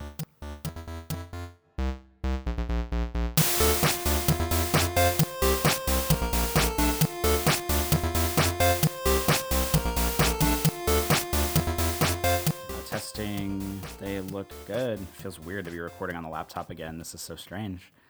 Not only is it weird to be recording on a laptop, we're recording at a completely different time of day, which feels a little bit strange as well. Multiple strangeness happening. We usually record like at noon or so, and now we're switching to a PM, so that kind of gives a different flavor. Got a different amount of sunlight streaming in through the window. Different vibe. Just had a wonderful dinner, so I'm like full of dinner, so I may be a little bit more mellow right now. It's possible. Possible. Not guaranteed, but possible. The wife... had a little bit of extra time and she was feeling particularly chefy, so she went into the kitchen and she made this most delicious barbecue chicken that was like ended up being kind of like a pulled chicken, and she fried little pieces of garlic to go on top, and then there was roasted broccoli, which is always a favorite at our house, and then she finished it off with a baked Japanese sweet potato, which was super good. And I had this whole meal and I was just like really loving it. It was like every bit of it was delicious. I ate too much because I couldn't stop eating, and now here we are. May I ask what makes a Japanese baked sweet potato? What's the Japanese part of it? Well, if you get the ones that are from Okinawa, which is an island, well, I mean, of course, Japan is like a series of islands, but Okinawa is like kind of its own separate thing in Japan. Like, I'm not super up on like Japanese culture and lore, so if any of our well versed listeners out there want to correct me, go for it. But apparently, the people in Okinawa are kind of like they're like a, I don't know, like a subset of the Japanese people. Like, I guess they're their own culture ish, and they have their own different foods and stuff like that. And if you get the Okinawan sweet potato, which is one that is pretty popular, it's actually purple. It is a purple potato. The inside is Oh. still pretty yellowish, but the skin is very purple. And when you see it, you're like, oh, that looks weird. That's a fucking purple potato. What's going on? But it's very, very sweet, intensely sweet, and it's often used in a lot of desserts. I lived in Hawaii for a while, as you may remember, and a lot of the Hawaiians use Okinawan potato as a stuffing for sweet rolls, and they sometimes put it on ice cream, or they use it in like some baked goods. You make a cake out of it sometimes, so it's really sweet. And if you you get a good ripe one, and you cook it up the way that it's supposed to be cooked, I mean, it's almost, I mean, like, seriously, like, if you bake this fucking potato, cut it in half, and you could put like chocolate sauce and whipped cream on top of it, like, Whoa. it would be delicious. You'd be like, oh shit, this is really good. Sounds crazy, but it's true. Okay, I was, whenever you said Japanese sweet potato, my stupid ass mind was thinking like, oh, it's just like a baked potato with like sushi on top of it. You are a fucking madman. Oh my god. I'm gonna tell that to Gina once we're off the recording, and she's gonna laugh and laugh and laugh. I mean, to be clear, that's not exactly what I thought, but then my mind went there because I was like, what is so I thought maybe like the toppings are on it were something like Japanese inspired, not that it was like the potato itself. So I get it now. No, no. Well, us being on the West Coast, I don't know how it is over where you are, whether speaking about Louisiana or whether your previous uh, living locations were, but here on the West Coast, we have very strong Asian influence because we're so, we're on the literal Pacific Rim, and we're closer to Asia than other parts of the country are, and so we have a pretty large Asian population, and along with that, we have a lot of people who want to have foods and stuff from the countries of origin. So we have a lot of Asian grocery stores out here, a lot of them. And so you can go to any of these and they'll have like a wide variety of stuff that you just do not see in other, like a Safeway or whatever other grocery store is nearby you. So you can go and get like all sorts of stuff that's brought in from overseas, sweet potatoes and different greens and different fruits, like so many fruits that I guarantee you've never seen in your life. Like, you don't even know what they're called. You don't even know what they taste like. All sorts of wonderful stuff. And then that's not even to mention all of the packaged foods. Unfortunately, I don't know what half of them are because a lot of them do not have any English labeling. You just kind of have to look at the picture and make your best guess. But man, so many cool foods and delicious stuff and novelties and interesting things that you would never think you would see in a grocery store. So that's where we got the sweet potato today. And it's just up the road a piece. It's not too far. But lots of delicious stuff. So a lot of our cooking here in the house swings Asian just because I really like that flavor profile and I have a lot of experience with it. So we tend to do a lot. Like, we have rice pretty often. I think we probably eat rice probably more often than most of like white America does. And maybe people would think that's weird, but I mean, I could eat rice like morning, noon, and night. And my son has it as a normal part of his everyday diet, and it's just incorporated. We buy it in like 30-pound bags because we use that much rice here in the house. So you can definitely say that we're trying to bridge the Pacific, at least culinarily speaking. There actually is an Asian market in New Orleans. There actually, I mean, I think there's more than one that I go to pretty often. Well, I say pretty often. I've only been maybe like 4 or 5 times, but it's kind of the same. It sounds similar. I'm sure the one where you are is probably a lot more robust, but the one here, it sounds like a similar setup where you're just kind of like in the Asian market and like you recognize a lot of stuff, but a lot of the packaging is just in Japanese or some such language, and you can't really tell, or maybe there's like one line of English on and the rest of it is in like Japanese characters. But I really like, I don't remember if I've said this before, but I really, really, really like iced Thai tea. And that is one of, and yeah, I love Thai food, and I always get Thai tea whenever I go and get Thai food. And they actually carry cans of cold Thai tea at this Asian market. And so I really like going, I'll just go in and take like a hand basket and I'll put like 8 cans of and it's like tall cans, kind of like a tall beer can of the cold Thai tea in my basket and just some other stuff, and then take it up and pay for it. And I actually bought.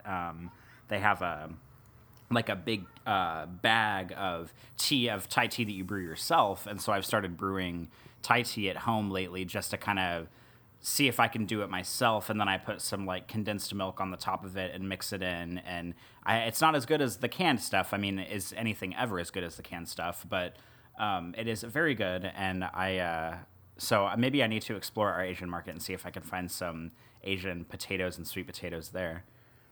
You should give it a shot. I mean, when I was younger, we would go and I mean, I would sometimes just like pick something at random and see what I could make with it. I haven't done that in a while, but like that's kind of something fun to do. And you never know, like when you come up with your new favorite thing. Like I ended up one time getting some Chinese broccoli, which does not really look like broccoli, and I'm not sure that you would guess it was a kind of a broccoli. But it's actually ended up being super good, and it ended up being one of my favorite vegetables. I don't have it that often because I just don't buy it that often. But when I used to see it in restaurants around here, and once I knew what it was, I could spot it on the menu, and I'm like, oh yeah, definitely getting that. And like, you just experiment in different stuff. We see a lot of like garlic offshoot plants that are like garlic but not quite like garlic, and they're kind of like a mix between green onions and garlic, and so they're like a stem-based plant, but they've got like a really like rich, spicy garlic taste. Those are really good. Just today, we were there and we saw a jackfruit that was like larger than my son, and I was like, oh my god, I've never seen a jackfruit as big as that. It's like, if you ever seen a jackfruit, they're one of the ones that are covered in spikes, and so like you look at it, it looks like a medieval weapon, and it's just like this giant fucking spiky ball. I've never had that because I've never been brave enough to buy one because I wouldn't know how to open it or what to do with it. But I may look it up online one time and just to figure it out. But it's funny you mentioned the Thai tea because I do like those quite a bit. But I get a lot of soy milk from the Asian market, and it comes in cans, and you just drink it like a drink. And I know like a lot of people are, like soy has come up so often in the political landscape lately, but it's like fuck off. I mean, it's just a drink. And it's kind of like for me, it's kind of like a mix between a drink and a snack because there's enough protein in it that you kind of feel like you're kind of more full than you would be if you had drank like a soda or just like water or something. But it's sweet enough to kind of replace soda for me sometimes. So I get a lot of those. I like all the ones. I think one of them's from Vietnam is a really good one. And I think I get another one from China, which is also pretty good. But yeah, I bought like 20 cans of that today. And, whenever I go down there, I'm just like, well, I'm not going to be coming back for a couple weeks. So you got to load up and just buy whatever they got. So it's good. I love that store. Really, really good. Dig the Asian foods for sure. Yeah, I picked up some. I haven't done anything with it yet, but now that you mentioned jackfruit, I picked up some cans. They probably have the actual fruits at our Asian market, but I just haven't like looked for them. But I picked up some canned jackfruit because I've been meaning to make. I really, really, really love pulled pork and pulled pork sandwiches, but I've heard that you can make jackfruit like I've fake heard that pulled pork too. sandwiches. Yes, I've heard that. I'm like super curious to try it. The problem is that I didn't look up a recipe before I bought the cans the last time I went, and I bought the jackfruit that's in brine, and apparently you're supposed to get the jackfruit that's canned in water, and that's supposed to be better. So I might do like a crash course run and trying to make it with the brine, and who knows, maybe it'll be like gross or like salty or something, but the next time I go back, I'll have to look for it either canned in water or maybe just look for the fruits themselves and try it because I'm really curious to try that because I've heard it's like indecipherable from pulled pork, like once you get it cooked and you get the barbecue sauce in it and everything, and I certainly hope that's true because I would love sort of like a healthier, I guess, vegetarian alternative to traditional pulled pork. I was just going to ask if you guys are swinging vegetarian, or was it just curiosity that made you think of that? Just curiosity. I mean, every once in a while, I dip into. I mean, I say this like it was yesterday, but it was probably like 5 years ago. I was vegetarian for a few months, and I think like a couple years later, I was vegetarian for a few months. And to be totally frank, usually I only do it to lose weight. Like I know it's animal rights and whatever, but I do it just kind of like to get on a health track to lose weight. And to be fair, the last time I did it seriously, I was working out a lot. I went completely vegetarian, so I was cooking at home a lot because it's kind of hard to find vegetarian food out if you're eating out a lot, and if that's not just like a salad here and there. Right. And I stopped drinking alcohol, and I lost like it was like 7 pounds or something in 3 months, so that was pretty exciting. And then I promptly dropped the diet and then gained a bunch of weight back, so that was really fun. But I just want to do it just to see, because if I can find like a healthier alternative, because I make stuffed peppers a lot at home. That's sort of like my big go-to meal prep, but I always buy like the veggie meat crumbles and use those instead of ground beef. So, but I'm not like full on vegetarian or anything. But if given the option, if I could find a substitute that's pretty indecipherable from like meat or whatever, I'll usually try to go that direction. Yeah, sometimes those fake meats can be pretty good. I mean, I'm not a vegetarian by any means, but if someone puts like a veggie burger in front of me, I will very happily eat it, and I don't have any problem with like, fake meat or, chicken spelled with a Q or anything like that. Like, I don't care. Like, I'll just, whatever is fine. And in fact, I think I may have mentioned this before, but we get the chorizo, which is down at Trader Joe's, and it's like a tofu based chorizo. Man, it is so good. I actually think it's better than the real stuff. I totally prefer it. I'll have to look for that. I love Trader Joe's.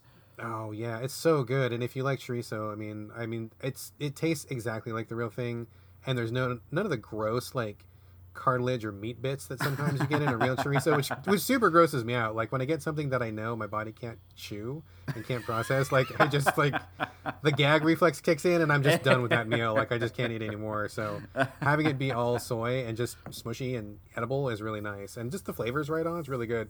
Son loves it, and he can't really tell the difference between real and fake either. So thumbs up to Trader Joe's soy chorizo. It's pretty amazing. Hell yeah. Thumbs up to that, and thumbs down to my goddamn neighbor who's running his stupid ass truck outside of our fucking house, which you're going to be able to hear on this recording. Oh my god, it's so annoying. It doesn't sound too bad, so I guess let's just power through, and hopefully he'll run out of gas before the show's over. Who knows? I hope so. Oh my god. Speaking of gas, do you want to hear the latest updates on my car situation? Yeah, absolutely. So just to recap, people, you got into like some quasi tsunami situation last week, and like flooding, and your car was underwater, and you were swimming for the surface, and there were sharks and all this crazy shit.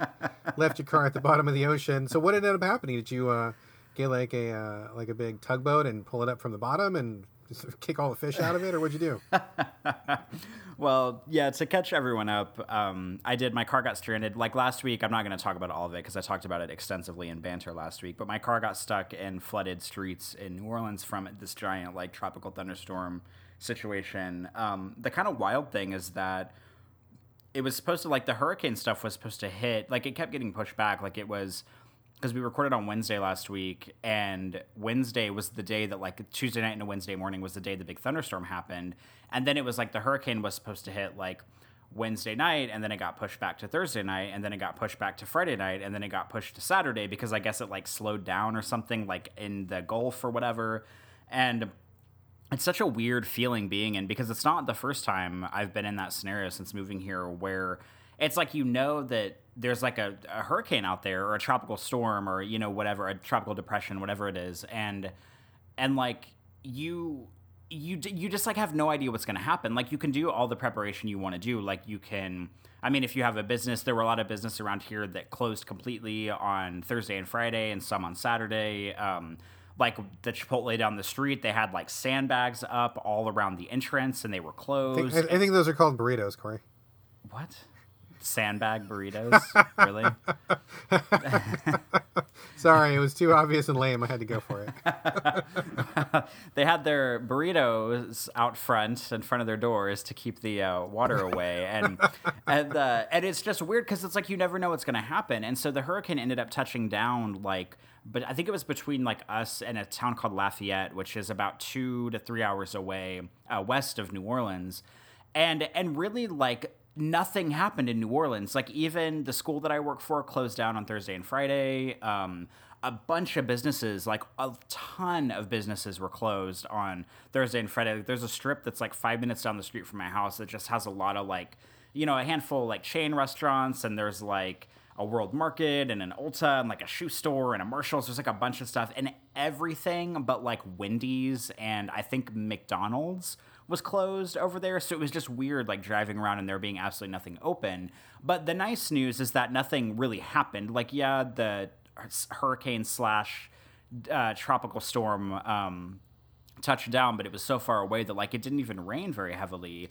But to get back to the actual story here about my car, so my car got stranded in water at the time of recording last week. It had been stranded in a parking lot and it wouldn't start. I got it out of the water. It was on, relatively dry land, but it wouldn't start. I had walked home. We'd recorded the show. And so the following day, on Thursday, I'd gotten it towed to the dealership so that way they could look at it, and they had to diagnose it, get in touch with my insurance company, and then I had to authorize them to like fix it, and then we just figured out what was going on from there. Well, Thursday, Friday, Saturday, Sunday passes, and I have not heard anything from anybody. I don't even know if the car dealership was open on Thursday and Friday because of the storming, or on Saturday, more on Friday and Saturday, I mean. And so on Monday, I'm working from home, and I get a phone call from State Farm, and I've been on the phone with like 8 different people from State Farm up until this point, and it's a new woman, and she's asked me questions about the car and about, kind of just how much water was around it and everything. And there was a tiny bit of standing water that got into my car and got into my floorboards, maybe like an inch or two. And basically, whenever she heard that on the phone, she was like, well, we consider that, I think she called it like a level 2, like breach or something. A level 2 breach. Yeah, I guess. Send the response team. Yeah, so like she was trying to explain it to me in levels of like level 1 is like water on the outside, level 2 is on the inside, level 3 is like up to the seats. Level 4 is like up to the dashboard or something, which it wasn't that bad. It was just like a couple inches of standing water in the floorboards, and that's it. But much to my chagrin, that was enough to total my car. So my car was declared a total loss. Oh, wow. Jesus. Yeah, so now I have been thrust very urgently into the world of having to buy a car. And the thing that really is just my luck, I guess I should say, is that the last time I had to get a new car, the car that I was currently driving, a Honda Fit, I only had to buy that because somebody T-boned my old car, and somebody T-boned me in an intersection. Luckily, I was not hurt, even though if they had T-boned me a split second later, I probably would have been. So, like, that car got totaled, and then I was thrust into the world of having to buy a car immediately, because car shopping is hard enough, but car shopping when you don't have a car is even harder. Even harder, yes. Yes, so, like, that's what happened then. I had to, like, buy a car, and I didn't have a car, and then this is the exact same thing happening again. So, like, I don't have a car. I've been working from home all week. I've been trying to car shop online, and I've been trying to go to dealerships and stuff. And so yesterday, and to be clear, I got an insurance payout for my car, so I'm not going to disclose how much I got, but I got more than I thought I would, which is pretty good news. Nothing extravagant, but so I'm planning on using that to make a down payment on another car, and I had been pretty set on buying a used car, and I had like a few different car models in mind, and I had been out looking. We have a CarMax here, so I had been out to the CarMax slot looking with Patrick, and we had gone to a few dealerships and looked, and then I was kind of pricing some stuff online, and I just decided, like, I used to drive a Honda Fit, and I really liked it, and Honda still makes Honda Fits. And so I thought, well, you know what? If I'm going to buy a car, like, maybe I should just buy a brand new Honda Fit. Like, I already know the car. I already love it. I know that a new one, because I drove an '08, so a new one would be, like, 11 years newer, and it would have all this cool technology and shit that I'm not used to in cars, because I've never...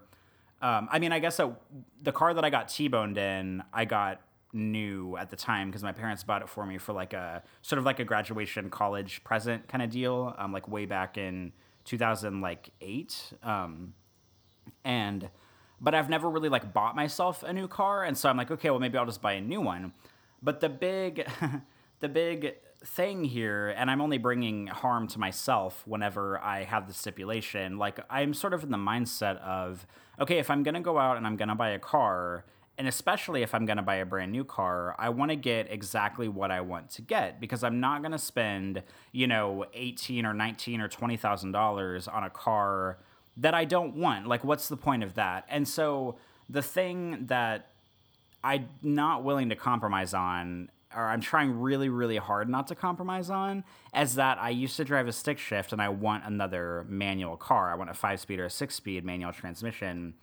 And would you believe it if I told you that those are fucking hard to find in 2019?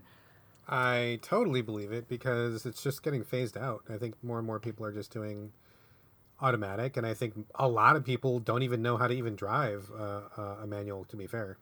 Yeah, that's exactly right. So on a couple days ago, yesterday, as a matter of fact, God, these days, yesterday felt like it was both yesterday and 16 years ago. I spent all afternoon at the Honda dealership, and I went there, and I had and I like, there's like a sales guy that took me to his desk or whatever. We were talking about what I wanted, and you should have seen. I was like explaining to him. I'm like, okay, I want a Honda Fit. I want a new one, preferably. I want the EX body style. There's like 4 body styles on the Honda Fits. The EX is kind of the one I want. And then you should have seen the look on his face when I said, okay, I also want a manual transmission. And he knew in that moment that he was not going to make a sale. that this was never going to happen. So he like went off with his boss and they were like searching all the areas. So out of like Louisiana and all of the surrounding states, so Louisiana, Florida, Alabama, Mississippi, and Texas, there is one single 6-speed Honda Fit that is available, and it is in Houston, Texas, which is like 6 or 7 hours away. The problem is that it is not the body style that I want.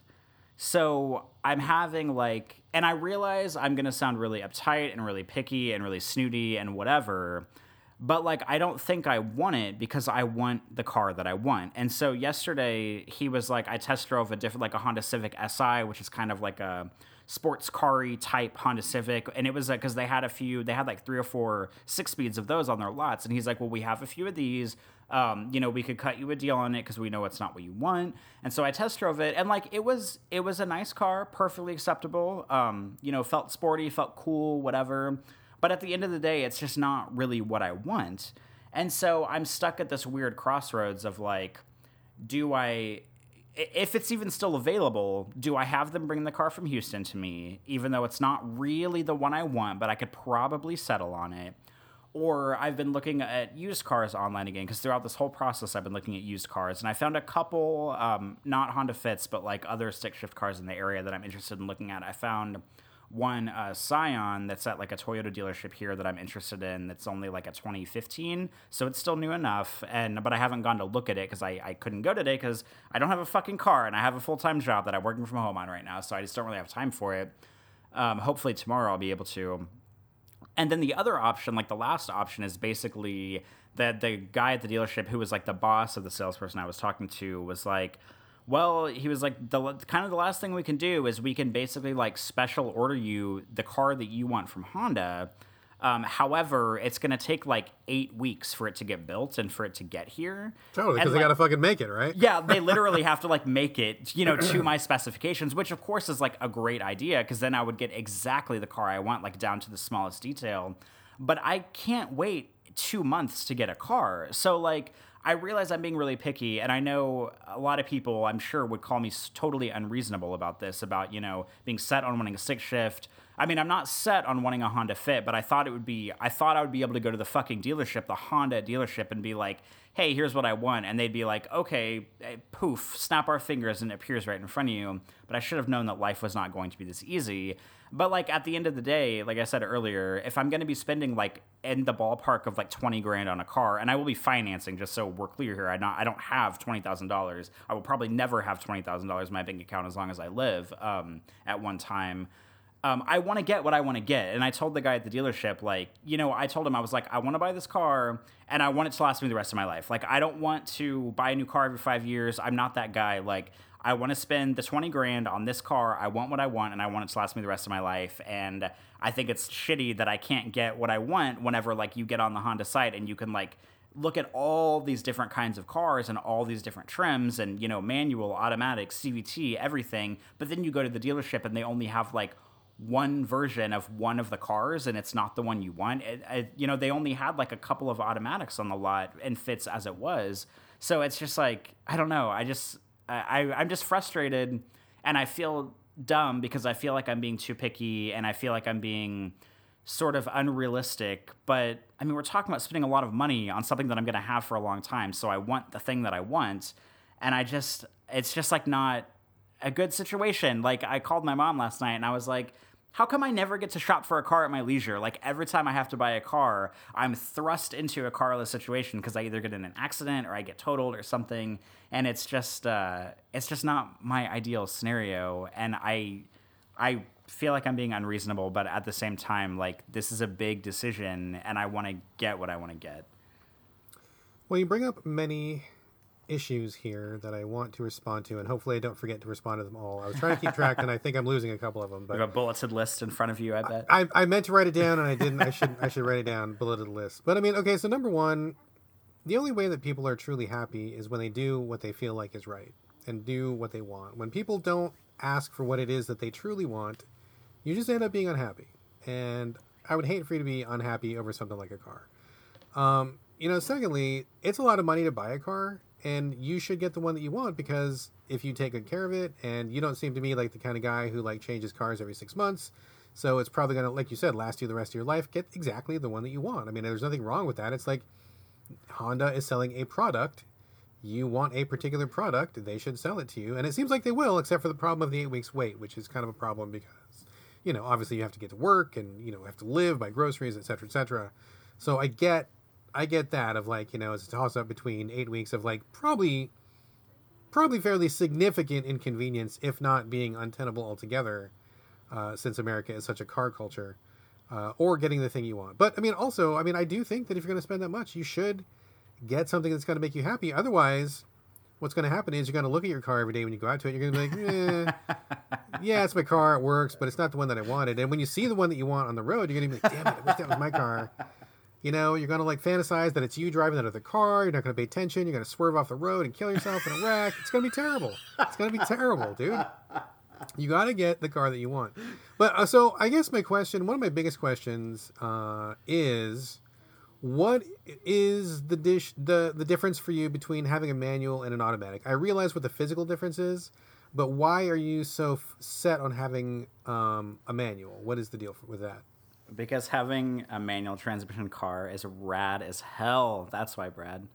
Just because it's fun because you act like you're a race car driver when you drive all over the place? Well, that's kind of funny because that's not even it. Like, you would maybe think that, but considering I want a goddamn Honda Fit, which is like, I mean, it's not like a minivan, but it's also nothing close to like a sports car. I mean, the Civic Si that I test drove would be like more of a sports type car.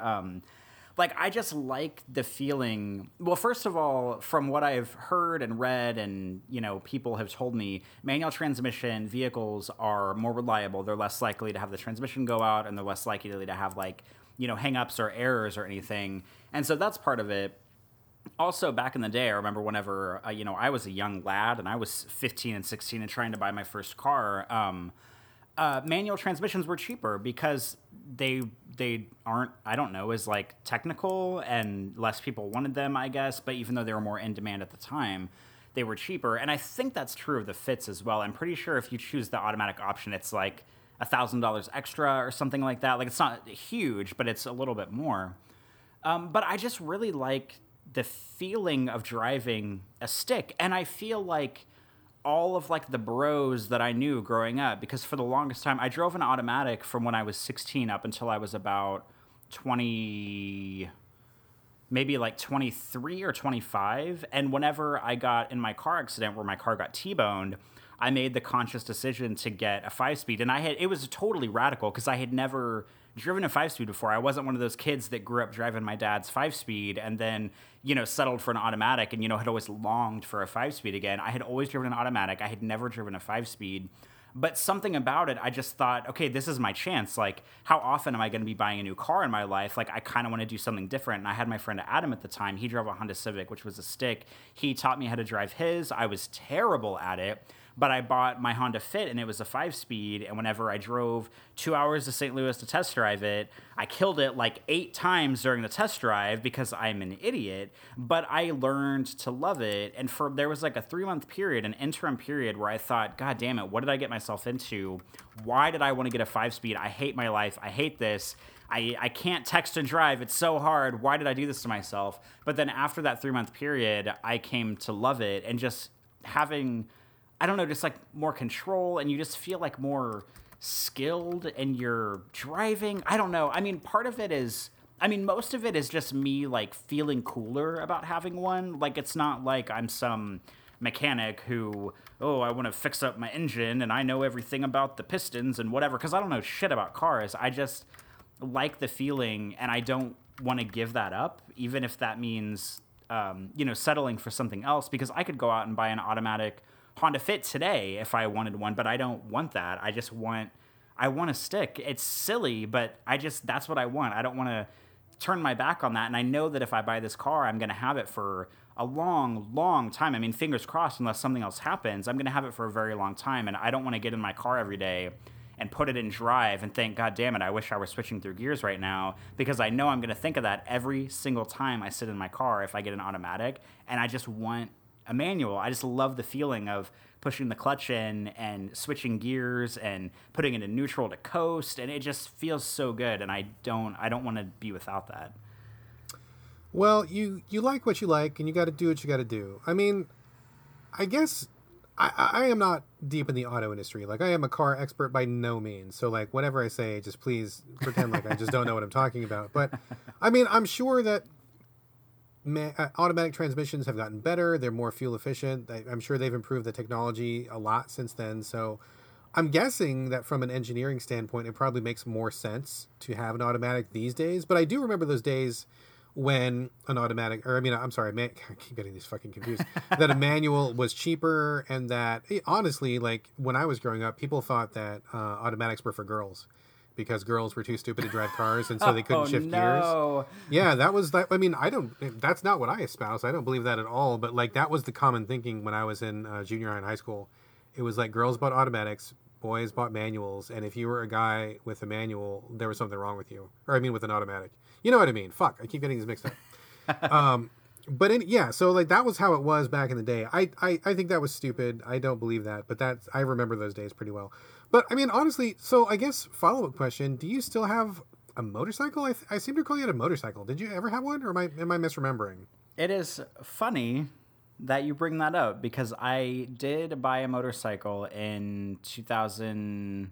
What are we in 2019? I bought it in like 2015 or 16 after moving to Omaha. I bought it in Omaha at the time. Again, much like wanting to buy a stick shift in my car, in my Honda Fit, my first one, totally off the cuff decision. For my birthday one year, I decided to buy myself a motorcycle training class. I went, I got my endorsement.